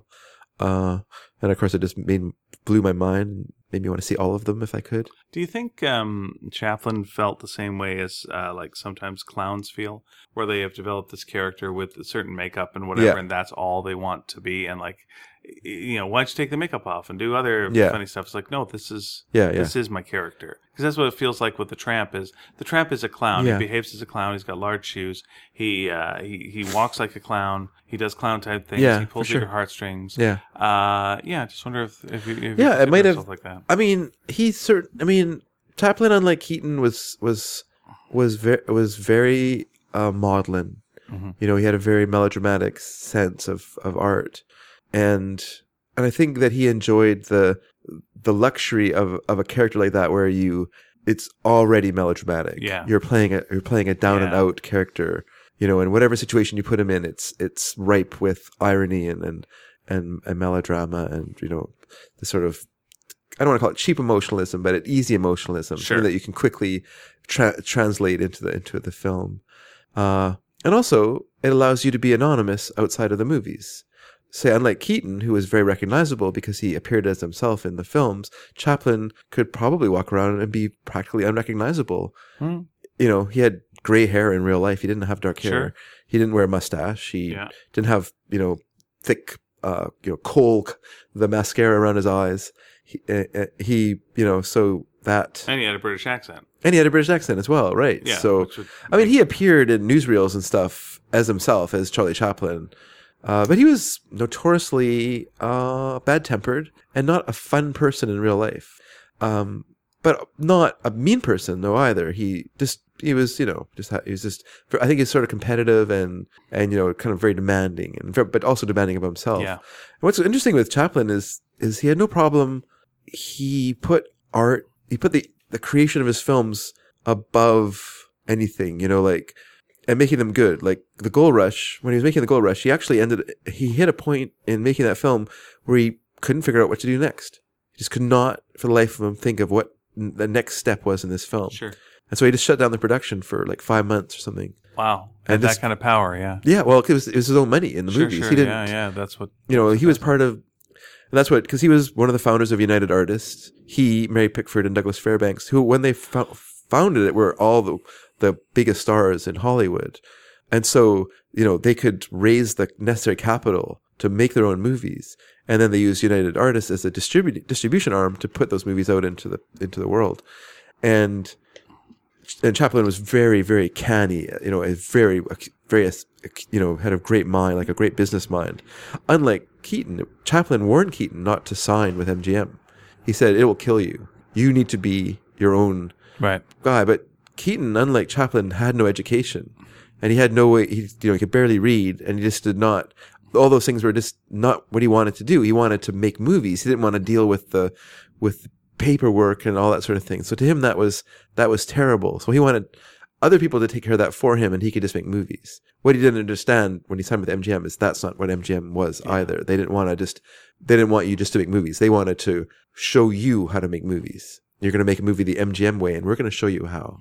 And you don't like it, we're just going to crush you into this mold. You don't quite fit, but if we push really hard, we can make it work. That's nice. Smart. It sure is. Yeah, sounds great. But, whereas Chaplin, I mean, you know, he could take the risk, the absolute risk, you know, of making Modern Times in 1934, you know, and a film that was a silent movie. Yeah. But he had the cachet, he had the fame, he had the fans that people would still go see him in a silent film.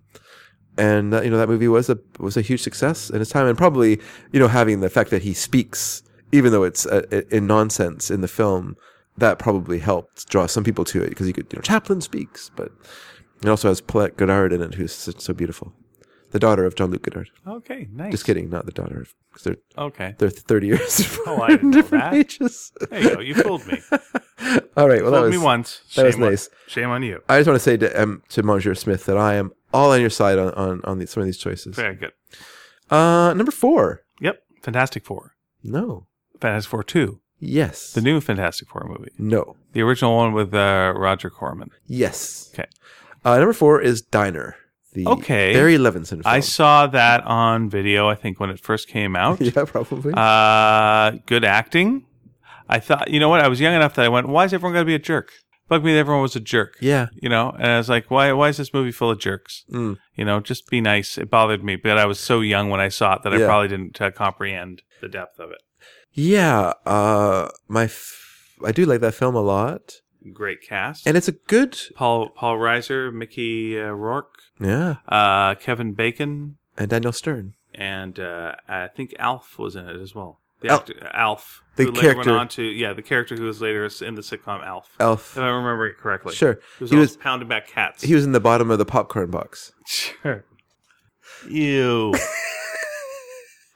That was the disturbing scene to me in that movie. Oh, absolutely. I just, there's a lot. I mean, that movie is interesting, but when you watch it as a kid, even if a kid in the 80s, which I look back as a kid in the 80s, I feel like, man, were we some backwards motherfuckers? Oh, but you watch that movie, you're like, oh man, that must have been a hard world to grow up in. It's a real trick sometimes to go like, hey, 80s movies that I really, really like, let's watch you now and see how problematic you are. Yeah. Well, I'm just going to watch Teen Wolf now. Let's can't just be watch that bad. Sure. Teen Wolf's I'm got sure to it's be fine. fine. Hey, I got something to tell you. Okay, you better not be a fag. What the fuck are you talking about?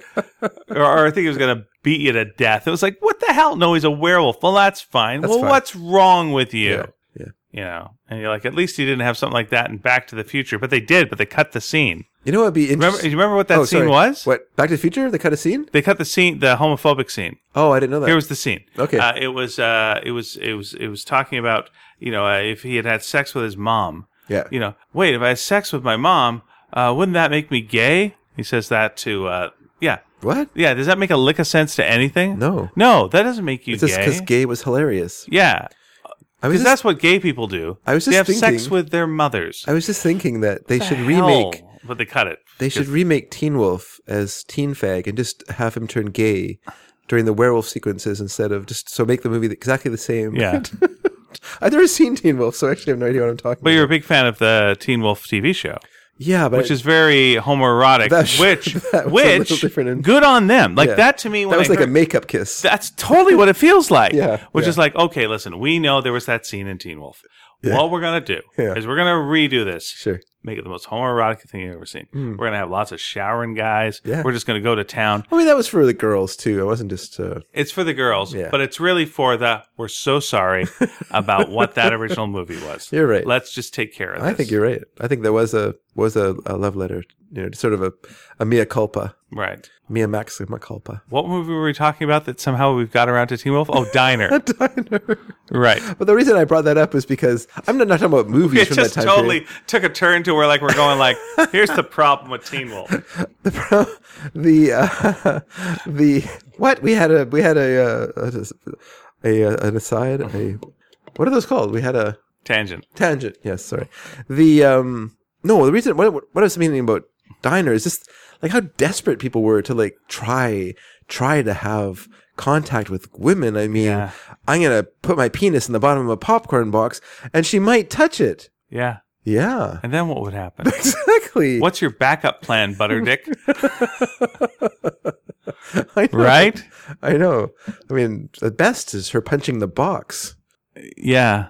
Yeah. A lot of movies then were like, here's what I want to have sex. I'm going to have to trick her. Yeah. Yeah. And it's weird to think that it was like that short a time ago that was just the thing. Idea. And I mean, it is a and once you trick her, okay, good for you. It is a cultural. Good for you. It is a cultural idea it's still hanging around. Yeah. The idea that women don't like sex. Sure. That they only do it to get babies. and blah blah blah, or whatever other reason. yeah, and so or to control you, or money, or whatever. That's right. That there's no actual pleasure for them in sex, and so the idea then is that as a guy, it's your job to trick a woman or force a woman into having sex with you, because that's the only way they will have sex with you. Right, and that's fair, right? Because we deserve it. We're guys. Yeah. Just by walking around, we have a right of access. Right, and thank you for listening to the Incel Hour. So we're forced to be this way. Yeah. It's a very and I mean I grew up with those ideas because those were what I was taught. And it takes you a long time to get past those kind of preconceptions of cultural preconceptions of the idea of the virginal woman who cannot be touched, has to be a virgin or a slut, all these sort of things. Yeah. And there's no joy in it. There can be no pleasure or love in that sort of thing. It's so wrong and mixed up. And I hope that it's disappearing as a cultural idea. It's certainly trying to be fought right now, yeah. But, again, you got those incel dudes. I don't really know what that is. I try to avoid. Okay, it's an involuntary celibates, and they feel kind of that way. Oh, the girls won't pay attention to them? Yeah, and so... Because you're calling yourself incels. Yeah, it's not the greatest Not term. helping yourself, guys. Yeah, it's not the greatest term. You know what, Dave? I think there's an episode... Okay, this week, there was an episode of Law & Order SVU that covered this. Oh, really? I think you need to watch it, and you're going to learn a little something. Same way Ice-T did. Oh. Yeah. Okay. Let's move on. I'm glad Ice-T is learning something. Oh, Jesus. Have you ever seen the John Mulaney impression of Ice-T, where it's like his whole thing is like Ice-T works for the sexual victims unit, and never understands anything to do with this, so he's always learning things. Okay. So you're Thayan, and it just like fills in. I don't want to do his bit, but it's fantastic. Okay. Just look that up online. It's a little treat. John Mulaney, Ice-T. All right. You're gonna enjoy yourself. I might just put it on the website, everyone, if I like I think you should. like Number it. 3. Number 3. Do we have anything more to say about Diner? I just want to say one more thing about Diner. Because you wanted me to watch a scene for that movie. I did. Which is the guy's reaction to his wife touching his records. Oh, okay. Yeah, you thought, oh, Dave will love this. And what'd you think? I thought the guy was a dick. Very good. But I don't let my wife touch my records. Okay. Unless she touches them through some popcorn. I put all my records in bottoms of boxes of popcorn. What do you think of this record? Take out my big 10-inch record of the band that plays the blues. Okay, number 3. Three's Company, the movie. This is a pretty good movie. I read the book. I read the book before I saw the movie. Bold statement. I read the book before I saw the movie. The Right Stuff. Okay. What do you think of that movie? I didn't read the book. I just saw the movie and I liked it. It's one of the reasons I want to go see the new film First Man, because I think that set the tone for movies about astronauts going to space. I thought it unfolded things very, very well. You saw what things were like on the ground. You saw the training. Before it was always kind of almost a magical thing of just these are brave people. They went to space. Everything was fine, and they came back home. The end. Hooray! And instead, it was this is insanely dangerous, and there's all these people that are so worried about them, and it really showed you the culture behind being an astronaut. And no matter what they did, they can never be Sam Shepard. Whatever his character was in that. I can't remember the name of that. Yeah, that famous test pilot. Dang, but a great cast once again. Sure, great cast of guys. And I was just thinking about Philip Kaufman, who directed that film. Directed The Incredible Likeness of Being, which is another really good film, and also Invasion of the Body Snatchers, another really good film with Donald Sutherland and Veronica Cartwright and Maud Adams who's in the movie with Leonard Nimoy. And he's a director. You're kind of what happened to that guy? Because he had such a role. What happened to that guy? What movies has he done lately? Maybe he just did a couple of movies, made enough money, and was done. You do make good money as a director. You don't have to work forever. Well, sometimes you kind of lose your ability to connect to people. Although, you know what? What? What's that? What? What did he direct? Star Wars? What? Maybe he worked on the, what? What did he work on? So, An Invasion of the Body Snatchers was 1978. Sure. That's what I thought. The Right Stuff, 1983. Okay. The Unbearable Lightness of Being was 1988. That's with Daniel Day-Lewis. This all makes sense. Okay, I believe you so far. So what's your shock? Well, it says that he was involved with Indiana Jones and the Last Crusade. Oh. and in it, Indiana Jones and the Kingdom of the Crystal Skull. Really? And I don't know what he did in those films. He was also involved in The Outlaw Josie Wales, which is a Clint Eastwood film. Okay, yeah, sure. Which is a very long movie. It's so long, it's still going on. I watched it a year or so ago with Mary because she was interested in Chief Dan George. Yes. I was like, oh, well, you should see him in this movie because he's very funny in that film. And so we watched it, and I said to her, this is a very long movie. This movie is way too long. I wonder if he wrote the screenplay for it, because I think that was before he was a, Right. And Chief it Dan was directed by Eastwood. Chief Dan George is most famous for sitting in front of our friend David M. When he saw Monty Python live. That's right. That's right. That's what he's most That's famous what for. I'm most known for. Yeah. Philip Kaufman worked on the script for that. So he must have worked on the script for those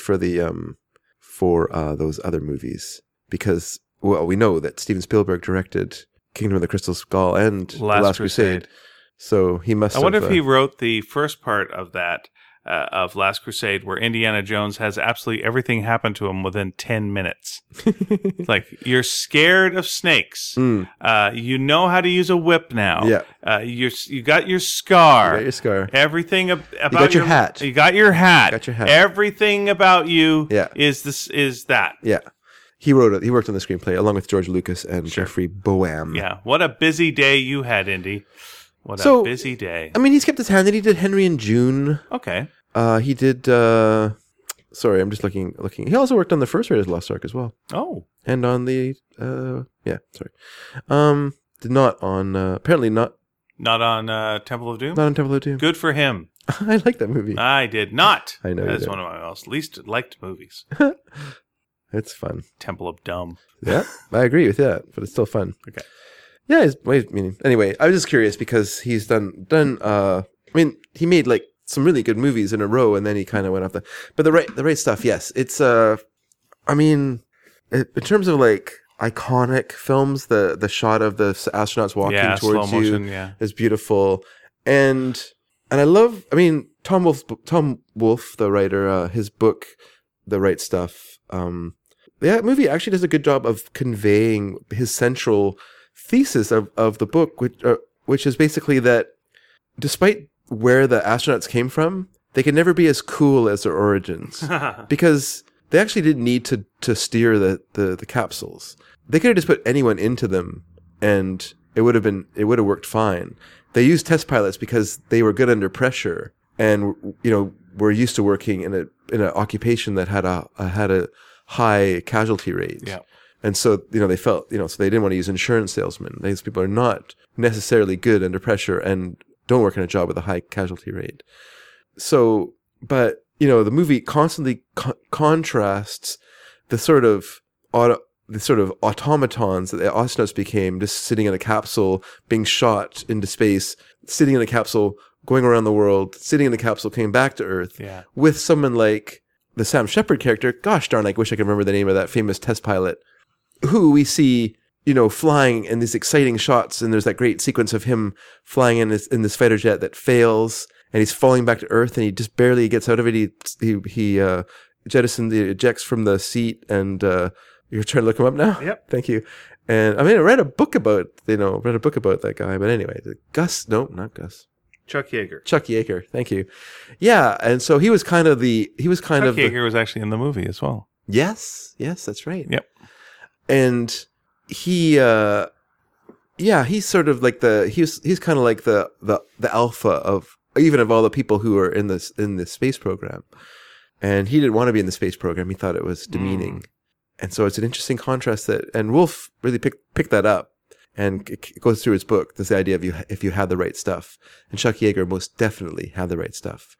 And and the movie really does a good job of conveying that. I mean, obviously the book has a bit more detail and depth and stuff like that, but the film is still really good. Philip Kaufman, I mean, he is a pretty good director, but I think he's an even better adapter of material. Mm-hmm. Something like Invasion of the Body Snatchers, which to me is the best Invasion of the Body Snatchers film, and it's not that much different than the first one. It doesn't really go in let's go here, let's put him in an army base or it's something like that. It just tells the story really effectively and really emotionally, and he has a really good emotional tone to his films. That's what I say anyway. I say you do too. Number 2. Number 2. Oh, I lost it. Is I've seen this movie, but I really do not remember it. Which is On the Waterfront. Oh, Marlon? I have not seen it, so I'm sorry about that. I've seen scenes. He could have been a obviously. contender. Yes, he could have been, instead of a bum, which is what he is. But you know what's interesting about that film is that it's like Elia Kazan. I think he made it after he testified, right, at HUAC. I think so. Yeah. And it's basically like his mea culpa, his excuse, Yeah. his attempt to explain himself to Hollywood that he wasn't a traitor, Yeah. that he acted in. And some people bought it, some people didn't. Yeah, Some people clapped when he got his Oscar, some people didn't. Chris Rock made a lot of fun. Called him a rat. Yep. Yeah, it's. I mean, I don't know if did he testify and not name names. Some people did that. They testified as a friendly witness, but did not name names. It's such a tough time. It's such a horrible thing to have put people through. It's so awful. Yeah. And I get that you can call someone a rat. I get that. I understand, and you're not wrong to feel that way. But you've never been through it. That's right. But you these people were put in through something. Yeah. You've got no idea. It feels like, when people go, I'd never crack under torture.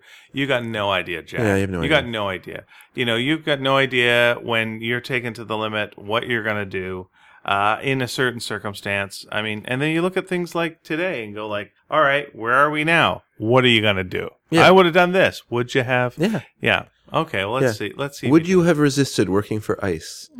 Would you have resisted when the organization you work for there used to be a service that helped people become citizens? Yeah. Becomes a political tool, but also like a, I don't want to call it a death squad, but some sort of enforcement, just really just some sort of brutal, blunt object of political, right. Political policy. And do you just go along with that? Yes, you do. You just go along with that because it's your job. And it's the same thing that I don't want to draw direct parallels because obviously it's so extreme, but you can understand why people eventually found themselves as guards in concentration camps and and it became their workplace, and they had pictures of their kids on the wall of the hut where they worked that was directly next to a facility that murdered people. And you can understand, and if you look at your own personality and you say, like me, I could look at my personality and go, I am very much about following rules, and I bow to authority because I'm an older child, so I have that sense of authority as being the thing you should listen to. I could see myself becoming sucked into that and becoming part of that sort of system, and you rationalize it, and you just go, well, this is what we're supposed to do. It's not my fault. These people are the ones that are making me do this. If it wasn't for them, I wouldn't have to do this. And it's easy for you to turn things around and make it about the other person, not about yourself. Yeah, and I for how much that I rebel against things, it's like a lot of that is, I was, all the authority figures that I had in my life kind of betrayed me. So I went well, you can't trust anyone up there. So you gotta always be on the lookout, and you gotta always say no, and you always gotta fight this stuff. Yeah. So, even if some things were probably okay, I would still be, I'd be non-trusting. So, yeah.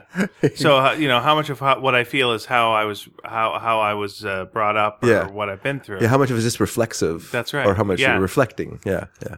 Anyway, On the Waterfront could have been a contender. Okay. Sorry, we can't say more about it. Nope. But good acting, Mr. Brando. Yes, and the final one is a great. I think it's a great movie, and a movie that changed Hollywood for the better in the mid '60s. Can you guess what it is? Changed Hollywood forever in the mid '60s. Yeah. Rosemary's Baby. No, that's the end of the '60s, but that's mid '60s. Yeah, stylistically, what it allowed people to show on film. Okay. I wanted to say The Graduate, but that's later as well. It's starred Warren Beatty. Starring Warren Beatty. Yep. Faye Dunaway. Oh, I want to. Summer on the roof and the thing. Bonnie and Clyde. Oh, Bonnie and Clyde. Okay, fair enough. Yeah, Bonnie and Clyde's great. It's a great film. It's a really great film, and it's a modern film. Yes, it's sort of Hollywood's answer to the Godard, to Abu de Souffle, the Breathless. It's a film that takes film language and moves it ahead about 50 years. Mm-hmm. From the stodgy, like I've belabored this point, but I'm going to say it again. Like I just find that the 50s and 60s Hollywood films are just not that great because they were stodgy, they're bloated, they're so stolid and so I can't even describe. There's some that are good. I'm not going to paint them all with the same brush. Obviously, I can't do that. But I just find a majority of those movies are just this don't appeal to me. I just find them too much of a muchness. And Bonnie and Clyde, what it did was it took the Hollywood movie, the big Hollywood movie, and made it small. It's a small film. Like when you see it, it's a small film. Even the ending of the film, which is a giant shootout, is small because you don't see anyone who's murdering Bonnie and Clyde. They're firing from the bushes, basically. Okay. So it's them that are dying. It doesn't matter. It doesn't matter. Yeah, they're a faceless entity. They're the whatever. They're the they who are against them. The consequences of their actions being visited on them. Yeah, exactly. Yeah. And little things like Faye Dunaway coming down the stairs not wearing underwear at the beginning of the film. Just little things where they just kind of pushed the boundaries, pushed the boundary.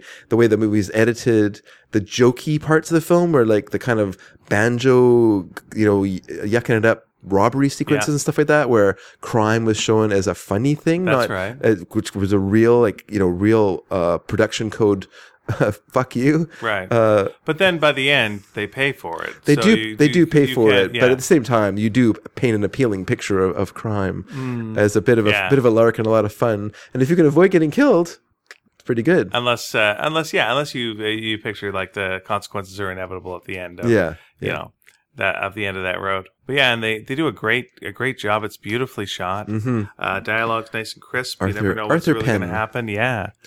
Directed that film. It's a wonderful film. And the director of Penn and Teller Get Killed. That's right. Penn and Teller killed Arthur Penn in the film. They didn't tell her. Oh. What? Happy Father's Day. Thank you. Forever a dad. What's a dad? Always a dad. If you can't make him laugh, make him groan. That's my very simple. If you can't make him laugh, go under my roof, my jokes. my roof, my jokes. Yeah. Yes. So my daughter say no daddy on that film. No, I think I said all I want to say about it. It's a movie I rate very highly. Then we're going to throw this back out to you. The one time I saw it. What do you guys think of those films? Yeah, please let us know. Let us know. I just want to say I really enjoyed. I mean, I've liked everyone's list, even stuff that I didn't know. I mean, I even made a point of getting The Great Race to rewatch because I just felt kind of bad. Yeah. I sort of I badmouthed it from a memory of from grade 11 watching it, and the problem with watching films when I was in grade 11 was they did not have letterboxing on TV at that time. Nope. So when you watched an old movie, like an old spectacle film like The Great Race or whatever, you saw it in, Squeezovision, pan and scan, half the, or 2/3 of the screen missing, and all the action and stuff like that occurring off camera or weirdly panning for, because they had to physically move the camera across the negative in order to pick up what was happening in the action.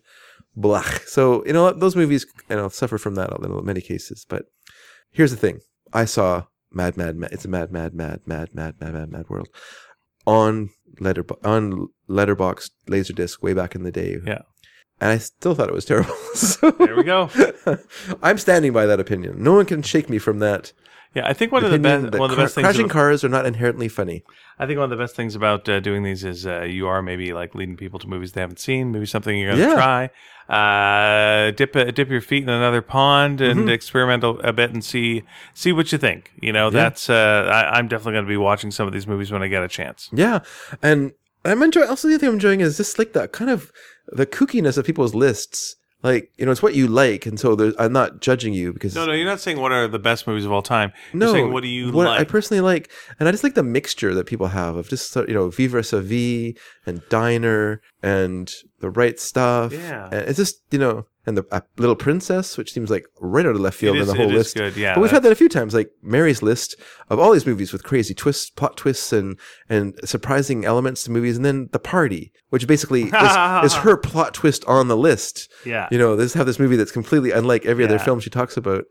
or chose, that appeals to her. So it's really interesting. It's been a lot of fun. I really appreciate it. We have more lists to do. People have still been sending us lists. So I've been appreciating it, and we're not going to stop until you stop. So either stop or continue. How can people contact us, Dave? So what can happen is you pick up a pen, write us a letter. Right. Throw it out the window.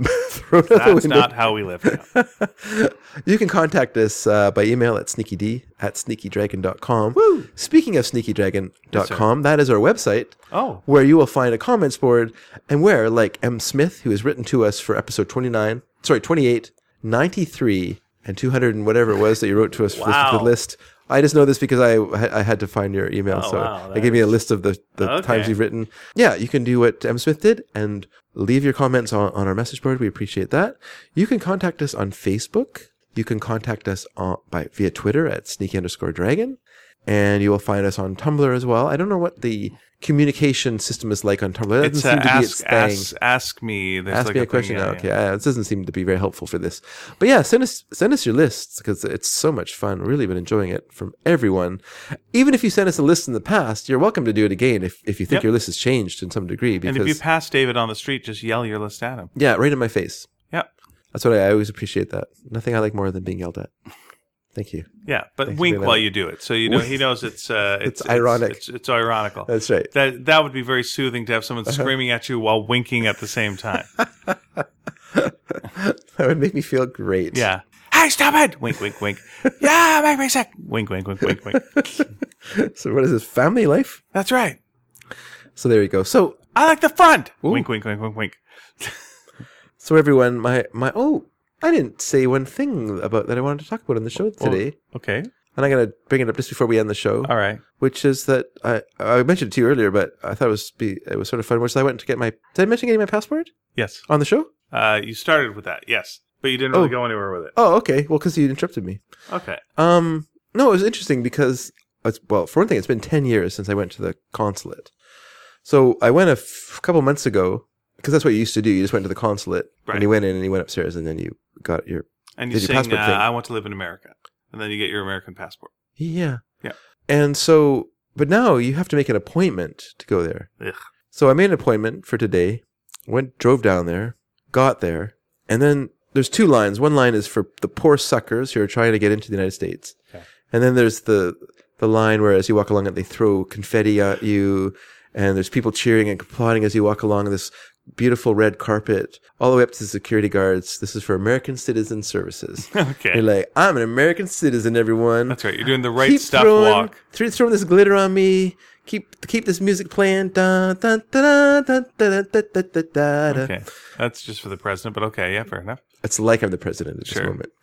And then I went up. There's a security guard. He's like, where are you going? I said, I've got an appointment. He goes, okay. Then he says, do you have a cell phone on you? I said, I do not. And he says, good for you. And then he says, go to that guy over there. And I went up to the guy over there and he says, where are you going? And I said, I have an appointment at 10 o'clock. And he said, okay. And then he went and checked it. Yeah. And he said, actually, the other guy checked it too, but this guy also checked it. They have to double check it. Sure. He double checked it, scratched me. I said, do you have any of these items? And there's like this big list of like cell phone, radio. Dildo. This is weird. Yeah. You can't have a dildo. Knife. Yeah. Explosives. Yeah. Gasoline. And underneath, that's not a knife. This is a knife. Yeah. Yeah. That's the Australian embassy. They keep adding that onto the. And this is weird. Like, okay, you can see like cell phone. You could accidentally bring a cell phone. But if you are intentionally carrying gasoline around with, are you going to admit that you have gasoline in your pocket? That you have a little bag of gasoline that you like to walk around with? Huh. That's weird. It's okay. weird. It's a weird habit. Yep. If that's what you do. I don't know, but you like huffing it. Ian. So, yes. But no, I didn't have any of those things. So then you walk up the stairs. Yeah, and you said to him, how much gasoline? That's right. And I kind of rubbed my pocket self-consciously. Then you have to walk up the stairs. And then when you get you get up this flight of stairs, you get to the top. Then they do like a body scan or whatever. You have to walk through a thing. You have to take off. You don't take off your shoes because this is not to humiliate you like at the airport. Right. But you just take off your belt. Okay. And anything in your pockets, and you put them into a tray with your jacket. And they shred it in front of your eyes. They shred your wallet. And then they run it through the machine, and then you go through the machine, and then everything's good. So then you get set, and you have to stand on a mat. You can't just walk and stand in front of the elevator. Okay. No, sir, go stand on the mat over there. So then you stand on the mat. But by the way, has the emblem of the United States on it and says the United States. You're like, isn't it disrespectful to stand on this emblem? But anyway, I'll stand here. So then you stand there, and then a security guard controls the elevator. So he comes down, and then he steps off the elevator, and then he talks to you. And actually, he talked more to this little boy who was there. I was really resentful that he was paying so much attention to this boy. Okay, he has Vans. He's a little 3-year-old boy with Vans. Like, whatever. What about me? Exactly. And then his mom was pregnant. Like, fuck off. So we all got on the elevator together. Gross. Rode up. Yeah. Rode up to the 20th floor. The funny thing was, the lady assumed we were together. She said us to the same window. So I'm walking along. I'm like, wait a second. This doesn't work. How come I'm going to the same window? I said to the lady, I think that woman thought we were together. So I had to walk back and say, I wasn't with that other person. You kind of joined us as one. Are you sure? Are you sure? It might be a legal marriage, though. I'm not sure the power they have there. I think you got Winona Ryder and Keanu Reeves. Yeah. So then... Yeah. Oh, I'm so sorry. You got to tell your wife about that. Oh, I don't think we should mention it. Well, that's big of you. This is big of me. We can't write this stuff, folks. You can't write it. Because if you wrote it, you would stop. So then I get my own wicket. And I went over there. Okay. Made it sticky. Made it quite sticky despite my presence. And then I handed over all my stuff to this person. Sure. And then he got mad at me. Why? Because I don't have a social insurance number. Okay. Or social security number, I should say. Yeah, you don't have original sin. Don't have an SSN. Oh, SSN. Yeah, as it is in the States. And he's like, you should have this. You should be filing your taxes, blah, blah, blah. I'm like, haven't done it for 50 years. No one ever said anything about this. Why is this a thing now? But apparently it's a thing now. So now I have to go down to Bellingham. Yeah. And after I get my passport, he pointed out to me, when did you get your passport? Go down to Bellingham and get a social security number. And I was like, okay. So I have to do that next. That's my next painful odyssey. But so then... Check with an accountant about that. That's what he said to do as well. Yeah. Do you have an accountant? I do have I have a bookkeeper. Okay. Check on that because you might be all right. But go ahead. I know. I think he's right. I think you, as an American citizen, you do have to file taxes. Even if you don't have to pay taxes. No, I understand. But you have to file your income. Yeah. So anyway, I would do all that stuff. It turns out, because of the forthcoming mail strike, they're not mailing out passports. So now I have to go back down there and pick it up in a couple of weeks. Oh, in Bellingham? No, just at the consulate. Oh, okay, very good. So then I went and paid, which is always nerve-wracking because I was using my credit card. Sure. Which is, often doesn't have enough money on it to allow me to pay. Anyway, that's not important. Right. So then I had to wait because they cancel your passport, but they return it to you. Yes. So I had to go sit in a waiting room.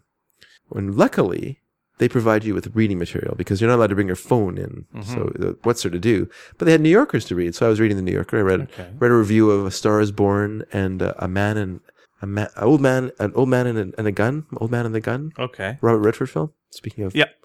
And then also I was looking for cartoons that you and Pia might have done. But how many did you see? Couldn't find any. Oh, son of a bitch. So I'm kind of dubious now about your whole story. All right, that's fine. This New Yorker story doesn't check out. Sure. All right, we'll talk later. And shut up. And then they called me. Yeah. And then I went back and then I got my passport and stuff like that. Got reminded again. Yeah. Okay. That I should have my third time. I forgot to mention, he also told me when I was paying that I should make sure I get my social security number. Yeah. Said I've been here 15 years and I file every year. He said that. He said, I've been here. This guy I was talking to, he said, I've been here working in the consulate for 15 years and I file every year. And you said to him, I've been alive for 50 years and I haven't. I win. That's right. Fuck you. Also, math. What's it to you? It's apparently very important to them. Okay. Obeying the law is important to people who work in a consulate.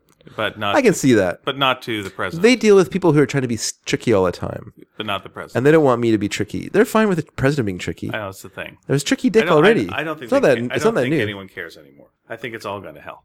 So it's fine. He's just the president. He's the paid figurehead. Don't worry about it. All right. Don't worry about it. So then. Okay.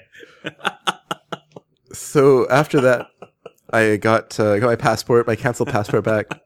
And then it's kind of like you just get put in a slide out of the place. Like there's no more special treatment. You don't get a security guard looking after you. And then it's just like, get on these elevators and get the fuck out of here. Just go back down to the ground floor. So that's what you do. You just go down to the ground floor. And then you go out into the sweet air. But while I was waiting on the elevator, this guy gets on, like we're on the whatever floor and we go down and we're on this floor. This guy gets on and he's got a little caddy, like a little wheeled caddy that he's carrying around that's full of paper, full of toilet paper. Mm. And he just wheels it on, and he goes down to the next level and wheels it off and leaves. I turned to someone and said, "That toilet paper is really going places." I have no idea why I said that. It's probably the least welcome comment in anyone's life. But anyway, I got no reaction. So then we got down to the ground floor, and then I left. I felt like Ralphie being put down the slide by Santa Claus at the end of A Christmas Story, or the end of that scene in The Christmas Story. Boot in the face, down his slide. All that toilet paper now is being recalled because that little piece stuck to the president's shoe. Now it's got to be like non-stick, all of it. You were really obsessed about toilet paper on the shoe? Yeah. That was pretty hilarious. I didn't know that. Was this a thing? Yeah. Oh. He was boarding Air Force One and he had toilet paper on his shoe. And no one told him because why would you? Yeah. What a mook. What a maroon. But good on you for all that stuff. So have you? When do you go to Bellingham? Well, once I get my passport in a couple of weeks, I guess I'll have to head down there and pick up some donuts. Was there donuts? Is there donuts in Bellingham? Sure. Oh, Rocket Donuts. Yeah. No, they're pretty good. Yeah, go get some donuts and a passport. Don't get your passport all sticky though. And go to Hemingway's books. Oh, not Hemingway's. Henderson's books. There you are. Hemingway's in Make Abbotsford. a day of it. It's gonna be fun. Yeah, it'll be fun. It'll be great. So yeah, that was my little adventure. I just wanted to mention that because it was a bit of fun today. I got to miss work in the morning, drive to the embassy or the consulate. Yeah. Get made to feel like I was some sort of a possible criminal. Yeah. In several different ways, and then get thrown out. Yeah, it was fun. I remember when I went to the emergency room in Burbank. I had insurance. Yes. Because we got it before we left. But they asked me for my social insurance number, and my social insurance number in Canada is different than the one in the States. Different amount. Mine is no. Yeah, different amount of numbers. Yeah. And they didn't understand that, and they went like, "No, but what is it? No, this is it. Yeah, but no, it's got to be this amount of numbers." Well, I can't just make it that amount of numbers. Yeah. This is what it is. And to me, it was like, you've never had a Canadian here? It's Burbank. Ever? It's Burbank. Yeah, no, never. Canadians don't go to Burbank. Yeah, you raise a good point. Why would you go there? But, okay, just one more thing about zip code, or the not zip codes. No, this is zip codes. I'm thinking about. Sorry, because in the States, if you tried to pay with your credit card at a gas pump, yep, at the pump, you had to enter your zip code. Oh, which I do not have a zip code. Nope. So I wonder if I just put 00000 if it would have worked. But anyway, I always go with 02134. I also made up my mom. Because that's for Zoom. Oh, I also made up my mom and dad's address as well. Oh, good. Because I have no idea what their address is. I just drive there. I don't know I don't send them letters. The hell? It's my mom and dad. Dear mother. Dear mother. I have been at the consulate for 3 hours. I miss you. And terribly. That's right. Your son, David Jr. Beauregard. Dedrick Esquire. The lines are infinitely long. I'm surviving on hardtack and hope. I brought a pocket full of gasoline and they have put me in a special room, mother. That sounds like a great beginning to a song. I brought a pocket full of gasoline. Yeah, that was the Spin Doctors follow-up album, Pocket Full of Gasoline. Okay, everyone. I think we've given you more than $1 worth of entertainment. Mm-hmm. And if you expect anything more than that from us, you are mistaken. Yep. Bye, everyone. Bye.